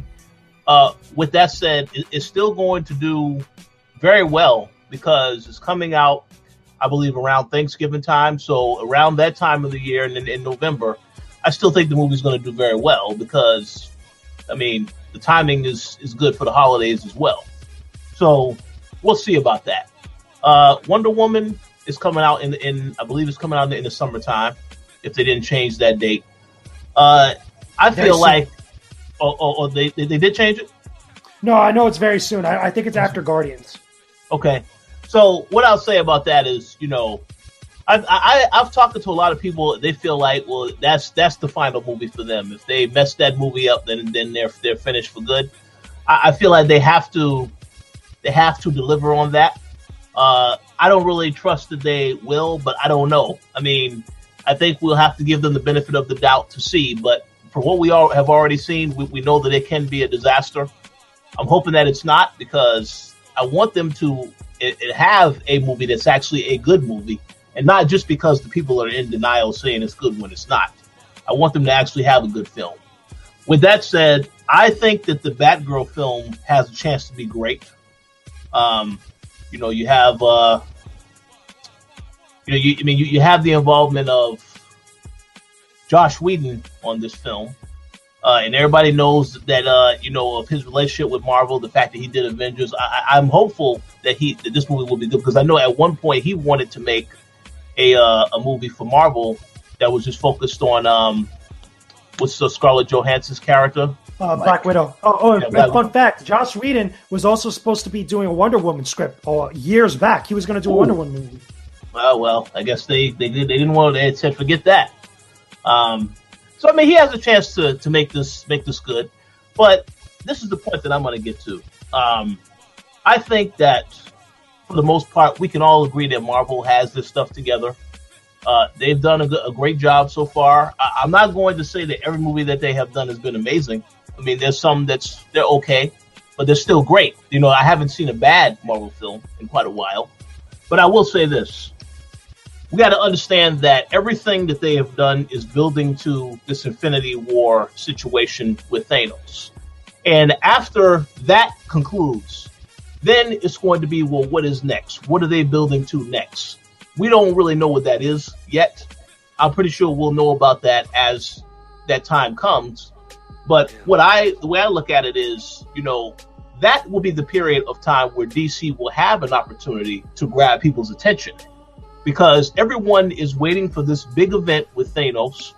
This is like this is what everybody's waiting to. This is what all these movies were leading to, this moment. So after that, while I do trust that Marvel does have a plan beyond that, I think a lot of people are going to gravitate to figure out, well, now they'll give the DC movies a chance because they're not distracted by what Marvel is doing with their universe. So I feel like, and I do feel like Marvel is going to take a couple of risks. They may have a couple of other movies, because there are at least 3 movies I know coming out that they haven't really announced what they are yet. When they did start announcing all the films that are coming, there's 3 movies further down the road that they haven't really revealed what those films are yet. I feel like they're going to maybe utilize that opportunity to introduce a couple other characters in a couple other films. So it may not be just what you would expect, like another Guardians Volume 3. We already know that's going to come, stuff like that. But what I'm getting at is that will be because all the focus is not on this major event that's happening with Marvel. I think a lot of people will give DC a chance at that point. And then that will be when they have an opportunity to really show that they actually have this stuff well organized. But up until this point, because they are rushing to get to a Justice League movie, and there's not really any character development or any of this other stuff, you have to remain skeptical about what is going to happen moving forward. The fact that you said, JJ, that Jeff Johns was not in any of that stuff, I think that is a horrible, horrible sign. Because if this is the guy that is supposed to be there, Kevin Feige or Feige, Kevin Feige, yeah. Kevin Feige. If this is their version of that guy, then I don't understand why you don't have him featured in this stuff. He was supposed to replace Zack Snyder. Zack Snyder was that dude, and everybody started getting mad at Zack Snyder with all the stuff that was happening. That's why Jeff Johns was brought in. Because remember, Jeff Johns did a lot of stuff with the comics. He did a lot of stuff with DC Rebirth. I think it was Rebirth for DC, the New 52.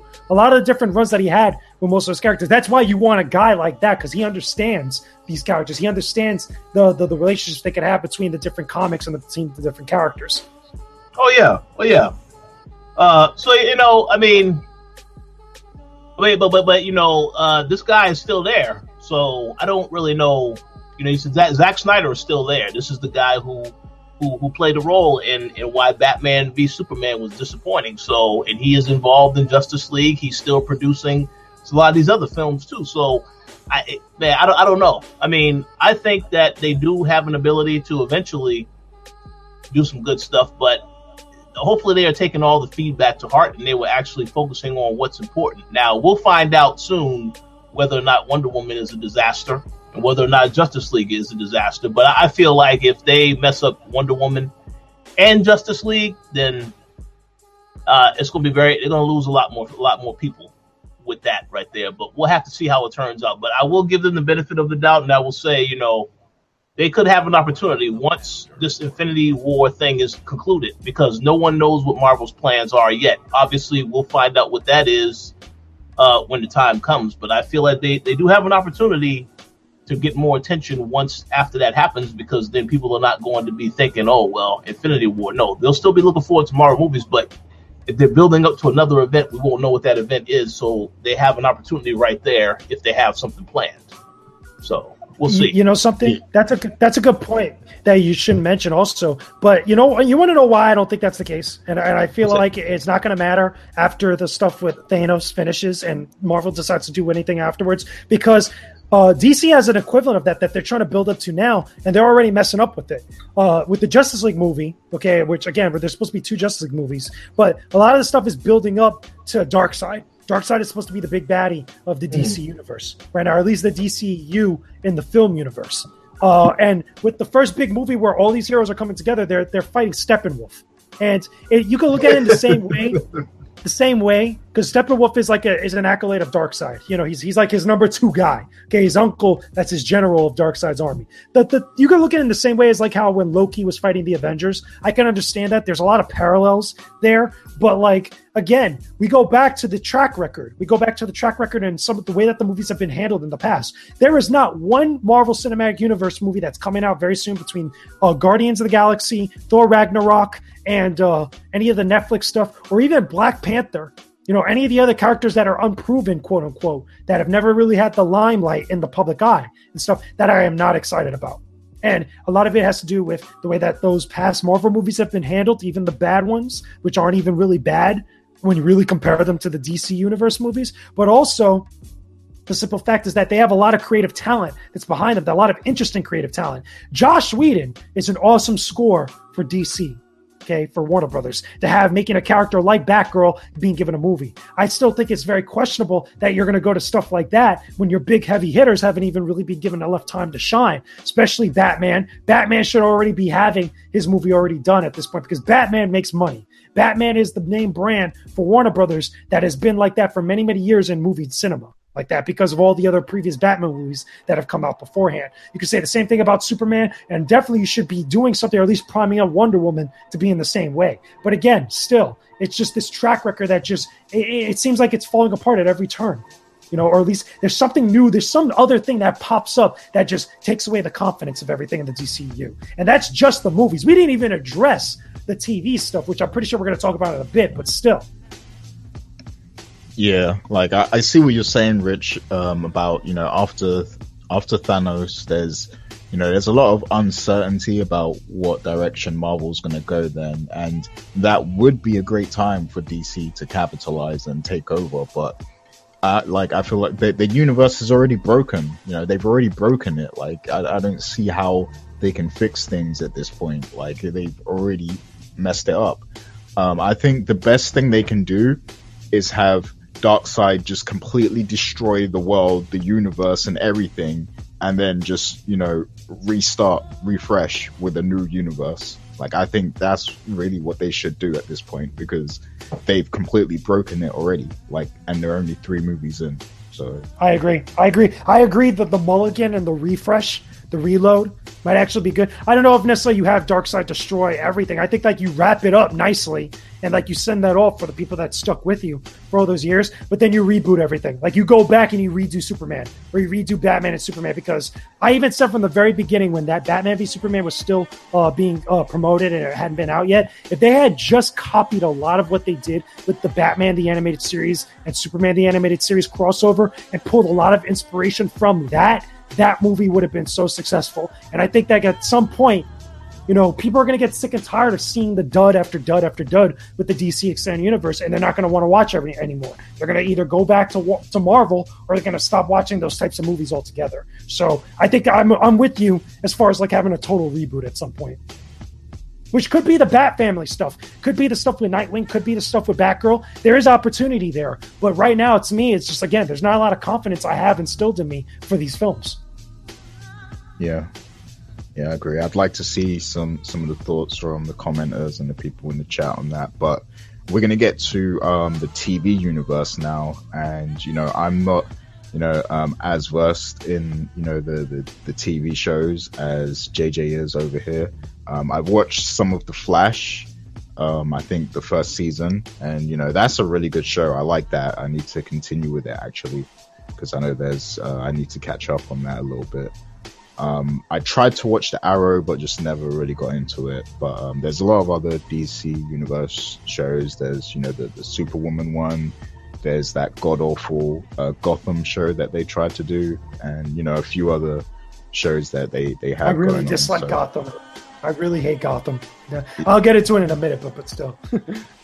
Well, yeah, I'm going to let you have the floor and talk us through the DC universe, the TV universe. And now, it's funny because the DC TV verse, like the stuff with Greg Berlanti, over at the CW, they're doing some fun stuff. They're doing some great stuff. The Flash is the best superhero show on TV right now on the CW, hands down, easily. And it's for a number of different reasons. The biggest one being is because that's the show that they have the most fun with, and they respect the source material enough. Like, they have a lot of the other Flash characters from the comics show up. I mean, you have Jay Garrett, the Flash. You have Kid Flash showing up in there. You have a whole bunch of Jesse Quick. There's a lot of different Flash legacy characters that they implement into the show, into the continuity. That's just fun. They play around with time travel, and you guys know how I'm not a fan of time travel stories and stuff, but the way that they utilize it and they relate it to the Speed Force and all these different things, it's a fun show to watch, and then they help kind of like use that as like a springboard towards some of the other shows that you're seeing on the CW. Remember, Supergirl was originally on the CBS until they finally brought it over to the CW because it was being done by the same people, funny enough. So I'm glad at least they were able to implement that and stuff. But here's my biggest problem with the DC kind of like TV verse, which is still part of the DCEU, which, again, big problems all around.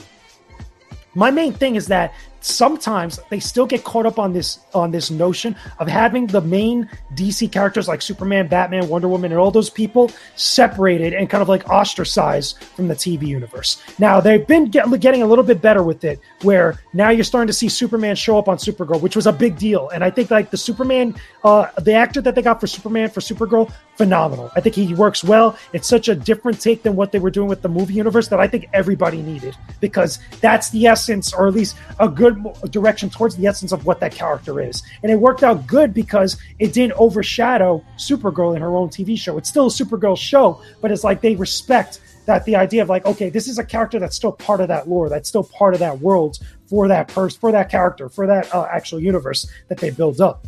Now, let's be real, they get confusing with all the different amounts of Earths that are all over the place. This is why Kevin Smith at one point on his podcast and on a special that he had for the Justice League, where he talked about that there's a DC multiverse at play, because you have all these interpretations of all these characters. It would kind of suck just to kind of drop them like a bad habit and then go with the more typical excuse to say that there's a multiverse at play, because that's what happens in the comics. There's all these 100 different versions of Batman, Superman, Wonder Woman all over the place, and they have their own stories that are for better or worse, but you don't drop them like a bad habit. They could still go back to them in one form or fashion, and I feel like you could still do that with the DCEU, both between the movie universe and also the film universe. But here's another problem that we have, okay, kind of offshooting from that. A lot of the characters that they have that are showing up in places like Arrow and all these other shows is like they're kind of like stand-ins for characters that they can't use, or stand-ins for characters that quote unquote we'll never see.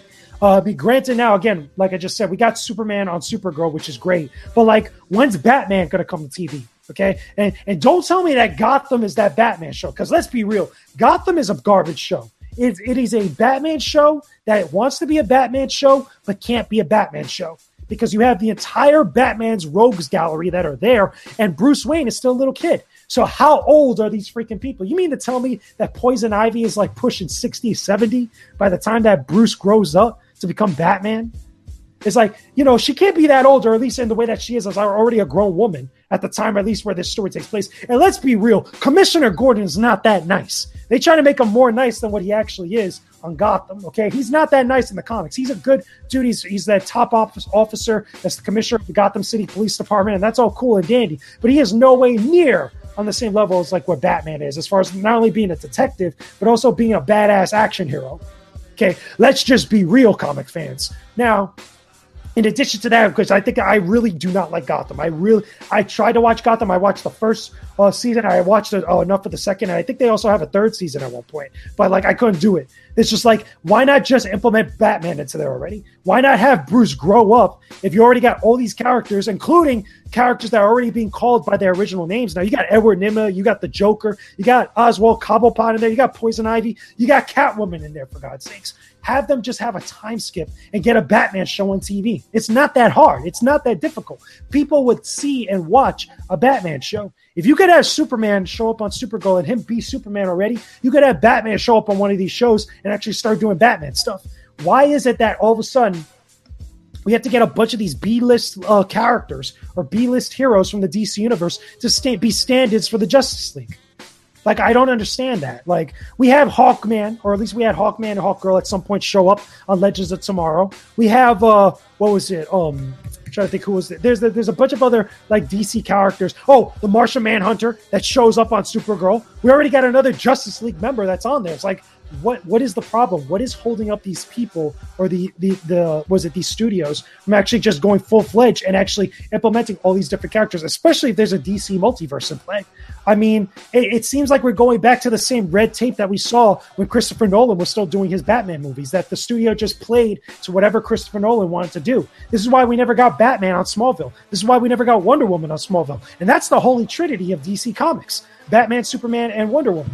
Those are the three characters that make the tentpole, foundation of heroes for the entire DC universe. And it's like, it's like the kryptonite for a lot of the different interpretations of the DC universe, all these DC heroes. I can't understand that.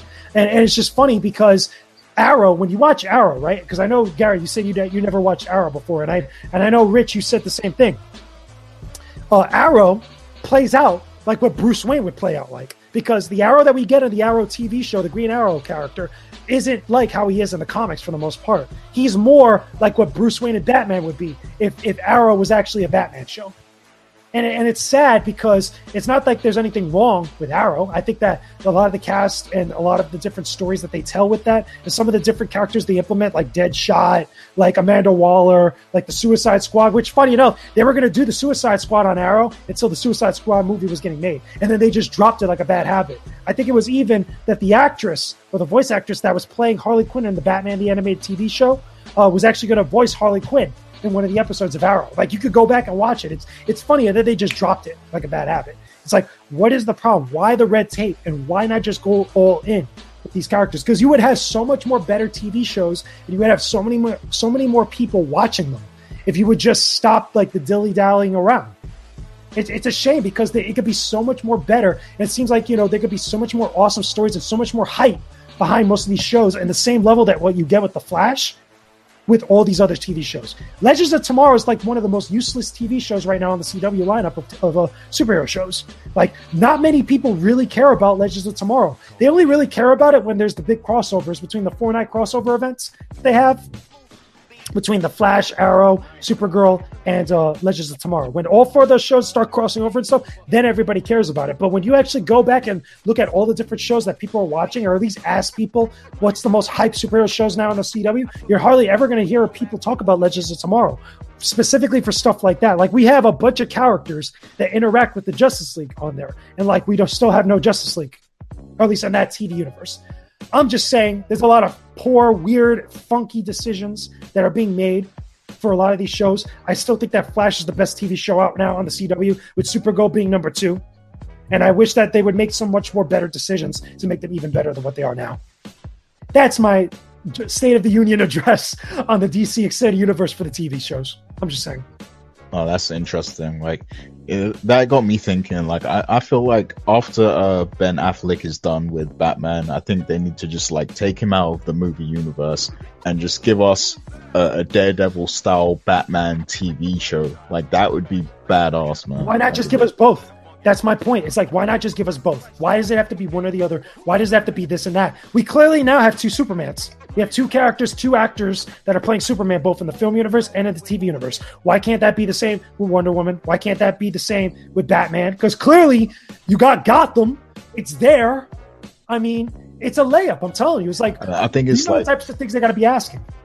I think it's because like I think they see Batman as their Undertaker. Like they want to protect that character like as much as possible. If that's the case, then that tells you everything of what you need to know of how they think of Superman in the films, in the movies. And that's a damn shame because Superman is, again, Americana. He's supposed to be the greatest hero of the DC universe. Straight up. Yeah, well, Superman's like, he's more like the John Cena. He can be everywhere. Like that's But yeah, Rich, which one of these TV shows have you seen, if any? I have been looking at Gotham. I'm another person that they lost with the very first season because it's like there is a desire to really why well for me I'm just wondering, well, why isn't Batman in this show? You have Bruce Wayne as a kid, but it's just like, why didn't they just put Batman in this show? Why don't I not just skip ahead and make this a Batman show?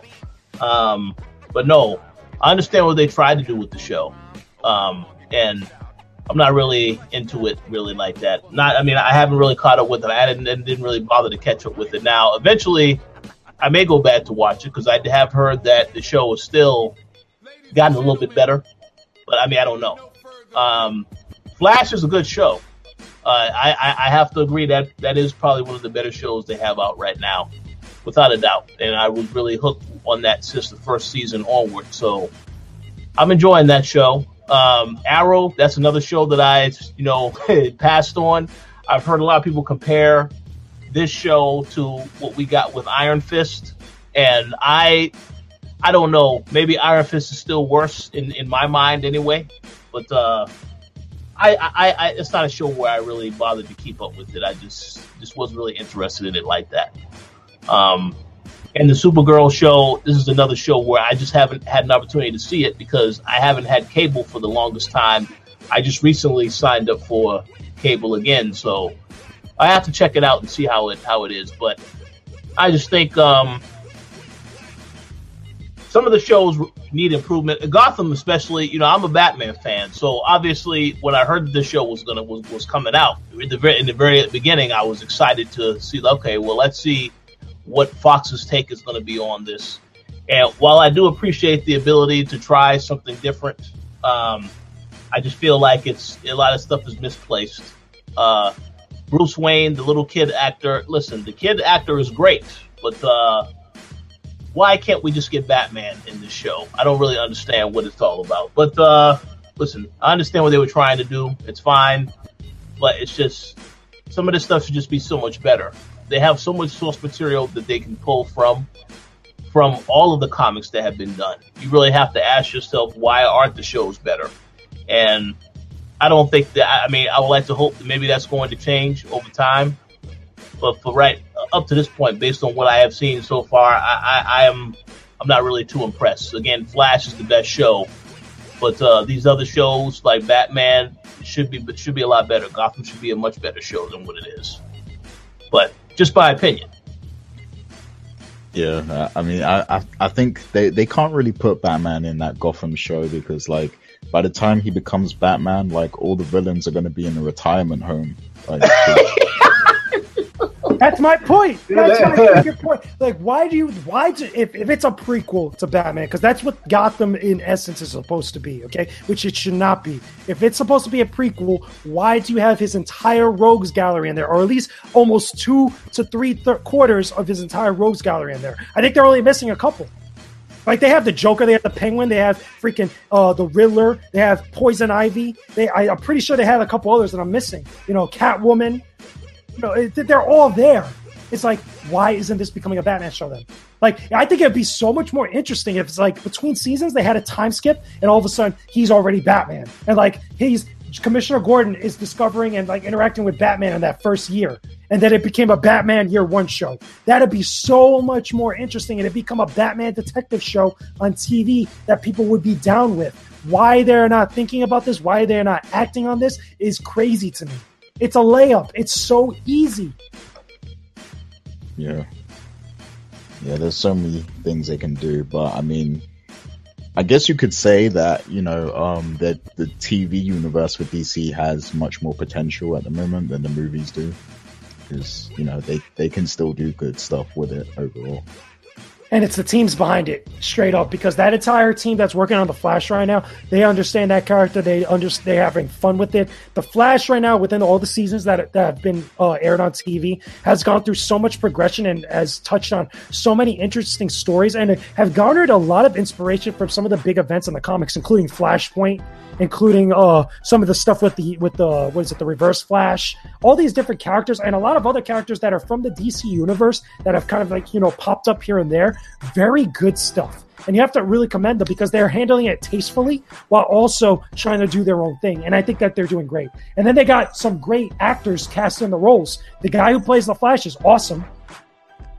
Straight up. Yeah. Let me ask a question. I think I already know the answer to this question. Why can't they figure out a way to get this guy to actually be in the films themselves? I know that this is TV and film is a different story, but why can't... Because I feel like with Marvel, they're going to try and get the people that are in that Netflix series to be in the actual Avengers movie. So I just have to ask that question. Not this one that's coming up. They already confirmed that that's not going to happen. But I think at some point, you're right. It will. At some point down the line after Avengers Infinity War. There was a rumor, actually, that you're going to get a glimpse of Kingpin in Superman. But I don't know if that's going to be What do you mean true. Kingpin? What do you mean Kingpin and Superman? What are You talking about? know, the Kingpin from Daredevil. You're going to get a glimpse of him in the Spider-Man. Oh, like the actor? The Spider-Man. Oh, and Spider-Man. Oh, Spider-Man. Oh, yes. Yeah, well, that's my point. It's like you're not going to get that in the Avengers films, but like you'll get it at some point because Marvel's not stupid. Like they know that's what people want, that's what people were expecting. But like with DC though, to go back to your point, Rich, is like the problem is that it's different teams, and everybody said that because you have your Flash with the actor that's playing it in the Flash TV show. That's the Flash to a lot of people, and he does a great job with it. The problem is though is that they still treat the film and the TV universes as two separate universes. That's the problem. It's not one whole universe like what they do with Marvel, where everything is connected in some form or fashion. Even if they never interact, it's still looked at as one Marvel cinematic universe between the films, between TV, between the Netflix shows. That's how they look at that. And that's Kevin Feige at work. That's him making sure that everything is connected somehow. They don't have that in Warner Brothers, and they don't have that with DC, which is a shame because it is so easy to just emulate what Marvel's doing and then utilize it to the best of your ability with your own characters. That everybody would be on board with that. But to get around that, like I mentioned earlier with Kevin Smith, the multiverse, you could easily answer that having all these characters and stuff, and then open up everybody's imagination to a DC multiverse at work. That'd be awesome. But like they still kind of dance around the idea behind it. Could be some legal mumbo jumbo or legal hoops they got to jump through. But it's like, okay, come on now. Like it just gets a little silly at this point. Yeah. Yeah, so we're going to begin to wrap up now, but I do want to actually shed some light on some good things that DC have going on, such as Injustice 2, which is coming out pretty soon. I mean, you guys played the first game, right, for Injustice? Of course, yes. Cool, and have JJ read the comics at all? I've read the comics here and there. I haven't read all of the comics. I know that they're very good, and some of the stuff that I've read has been pretty decent. But I know people that have read like the entire run between. I think they're on year 3 right now. I think it is right with the comics, if I'm not mistaken. Like they're really deep into it, and there's a lot of positive stuff being said about those comics. Cool. So can either of you give like a brief overview of what the Injustice storyline is about? Just a summary of what it's about. Superman takes over the world. That's basically the main gist of it, where Lois Lane dies, but much like in the first game, or at least in the first year, the first arc of the Injustice comics, Lois Lane is killed by the Joker because the Joker tricks Superman into killing Lois Lane, and that's where everything starts to go downhill. That's basically the overview of it. Cool, sounds good. So you both excited for Injustice 2? You both buying it day one? I don't know. I'm not really sure how to answer that question. I would expect that. Pretty sure that JJ will be able to review the game. But yeah, I definitely plan on picking it up day one. I did get a chance to play it while I was at GDC back in March. and the game is great. I mean, it's pretty much just like the first game. Story is still the conflict between, Batman, Superman, and the people on their sides. But now you also have Brainiac that makes an appearance, and that really shakes up the dynamic. So I'm definitely looking forward to the game based on what I've seen so far. I know they have they have a couple of other things in there to try to extend the longevity of the game, where you'll be able to customize some of the outfits, the attire. So I appreciate the effort, but I just want to get my hands on the story, see what that has to offer, and then I'll try the multiplayer afterward. But the game is great so far, based on what I played. That roster is awesome, straight up. Like the roster and the characters they've been revealing: Swamp Thing, Dr. Fate, Poison Ivy, Cheetah, Captain Cold. All these characters that they're showing, Gorilla Grodd. That's an awesome lineup of characters. And in my opinion, so far, I mean, they haven't revealed everybody, but like a lot of the characters they revealed so far makes it a better lineup than the first Injustice. And the first Injustice lineup was pretty cool. So, but there's a lot of interesting characters in here.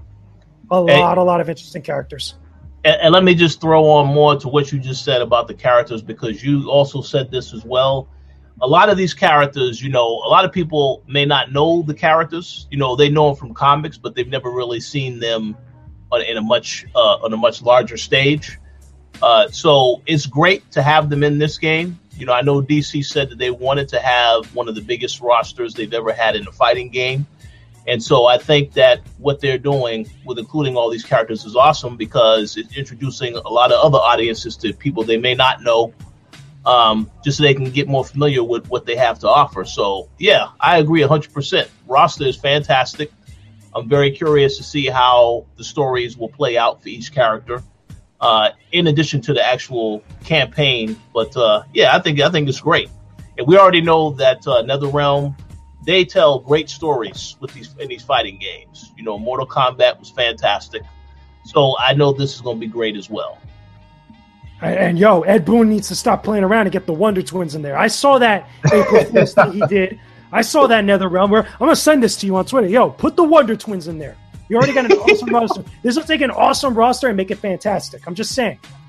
Like characters like that, the obscure, different type of characters from the DC universe, again, just pulling from random different stuff, I think is awesome. And it's really cool to see that NetherRealms is actually doing that and making the characters look very cool. Swamp Thing looks awesome in this game. Looks really, really, really cool. And again, same thing with Dr. Fate. Dr. Fate reminds me of Doctor Strange from Marvel vs. Capcom, but just the way that he plays in there from the gameplay that I've seen looks awesome. And I can't wait to see what other directions they go with any other picks that they could pull from the DC universe, even if it's B-level characters, because let's be real. Like, was it Swamp Thing and Dr. Fate and stuff? Nowhere near on the same level of popularity as some of the other characters like Superman, Batman, and the list goes on. But like, if they could take like some other B-list characters from the DC universe and make them look cool like they've been doing with some of these guys and characters, that'd be awesome. Guys and gals, that'd be amazing. I agree, 100%. Yeah, Day one purchase. Yeah. But yeah, I'm definitely looking forward to playing that game as well. Yeah, and another thing I wanted to quickly shed light on, before we get out of here is, the DC Rebirth comics. Now, those have been doing pretty well, and people seem to love those.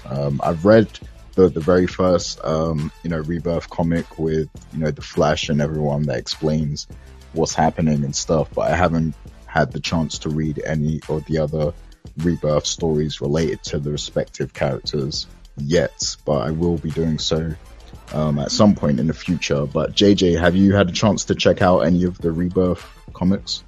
I've checked out a little bit. I haven't really read a bunch of issues or anything. I know that it's another reboot for the DC universe, where a lot of the stuff going on with the New 52, a lot of people weren't really gravitating towards, and it muddied up a lot of stuff that was happening. People just weren't resonating with it. Funny enough, they were still doing better than Marvel for the longest time, as far as the number of books that they were selling in the top 10s and the top 20s and such.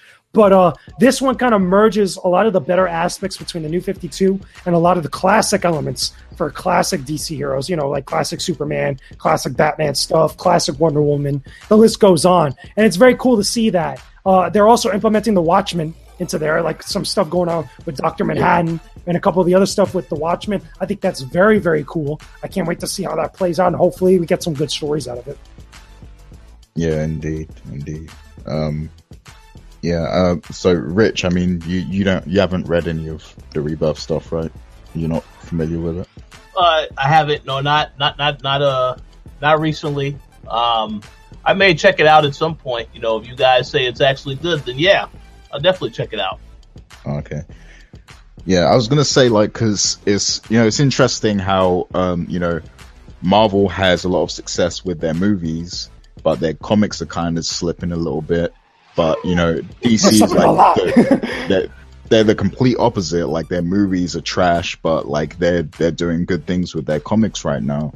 And that's interesting to see. And they even have Marvel rethinking their strategy with their comics, because now they want to make a lot of changes, because they've been trying to force the whole diversity thing in their comics. But now, a lot of the political commentary and stuff. And by the way, Marvel recently announced Marvel Legends or Marvel Legacy, which is going to be almost an exact type of thing with DC Rebirth, where they're going to get a lot of the characters that were newer, or a lot of the newer, all new different Marvel characters, mixing in with some of the classic Marvel Legends characters, like that old, like was it Captain America with old Captain America, Steve Rogers, like Sam Wilson and Steve Rogers working together and stuff, in different interpretations. But I think in that case, a lot of it has to do with the film side of stuff. A lot of it has to do with the film politics of everything, the rights exchanges, and all the different types of business things that happen outside of making the films themselves, which really causes the problems. The stuff with the comics, especially with Marvel, is that they try to capitalize a lot of the different trends that are going on right now. Not just Marvel, but DC, Vertigo, Dark Horse, all of them really do that, because the comics industry is in a state of flux right now.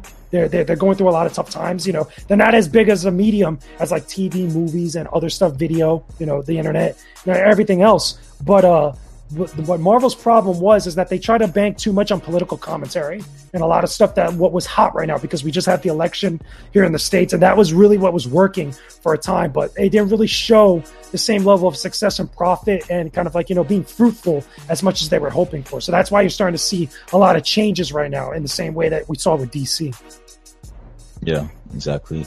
And like, one of the things I've got to salute DC for with their comics and stuff and their approach is, like they never have to force diversity, because it's just there naturally. Like they introduce it naturally throughout, like within their storytelling, it just flows naturally. Like there's never a sense of them having to force, like making Superman a black woman or something like that. Like, they don't need to do stuff like that, because it's just integrated naturally. So they've always been good at that, I feel. Something, Gary? I don't think it's so much where diversity was the problem, because diversity in anything is never a problem. What the problem with this was, and specifically with Marvel, is that rather than getting people to tell good stories, they were giving people a platform. They were just giving people a soapbox, in order to kind of like put whatever beliefs or whatever views that they had into the stories. Like we saw that with, I think it was the Hela Mistress of Hell or Mistress of Darkness comic that came out a while back. That whole big thing with the controversy involving Thor's grandfather and stuff, where Thor's grandfather is giving commentary on Israel, which again, really out of place, really all over the place and stuff. But the other thing also too is that, with DC, where they were just trying to tell good stories, and that's what they were hoping with the New 52, and it just didn't work out that way. But they adapted and adjusted when they saw that, and that's why a lot of the DC books were on the top charts, and a lot of the Marvel books were not.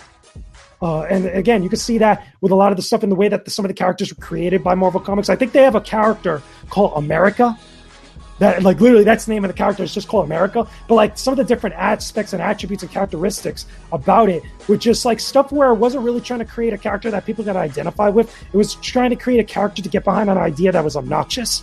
And that's what really sucks about those stories. And that's what caused a lot of rifts between readers and people that were buying comics for a long time, and the people and the comic company and the people that were buying comics just for the moment.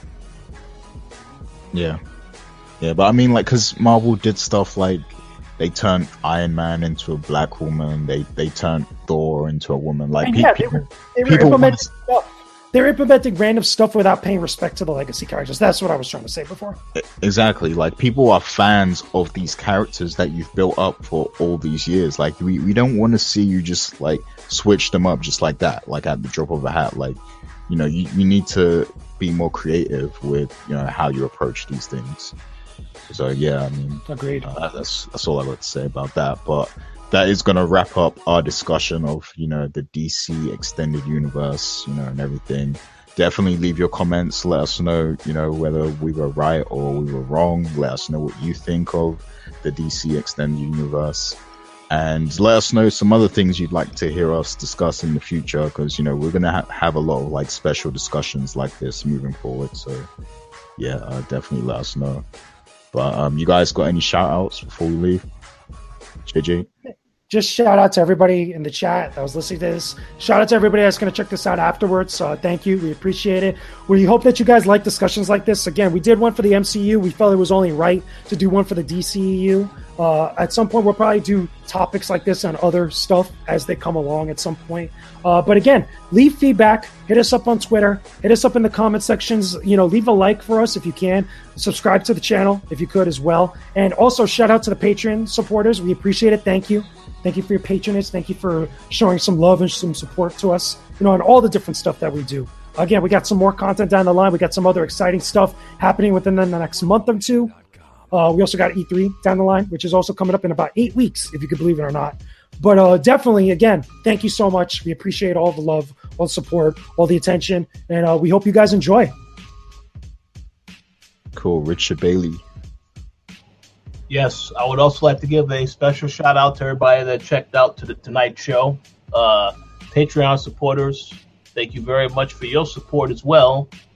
And yeah, we have plenty more coming, plenty more discussions coming, plenty more content coming. So definitely stay tuned to the website and the social media, because we've got quite a bit of things in the works.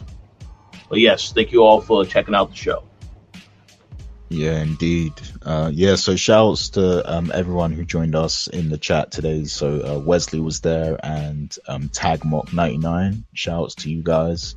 Thanks for discussing DCEU with us. And shouts to, you know, all of our Patreon supporters as well, because you guys make things like this possible. So thanks for all your support. Definitely check out our Patreon page and check out the website as well at thecoalition.com. And yeah, that's it for now. Look out for the Co-op podcast this Sunday, and we'll see you then. Peace.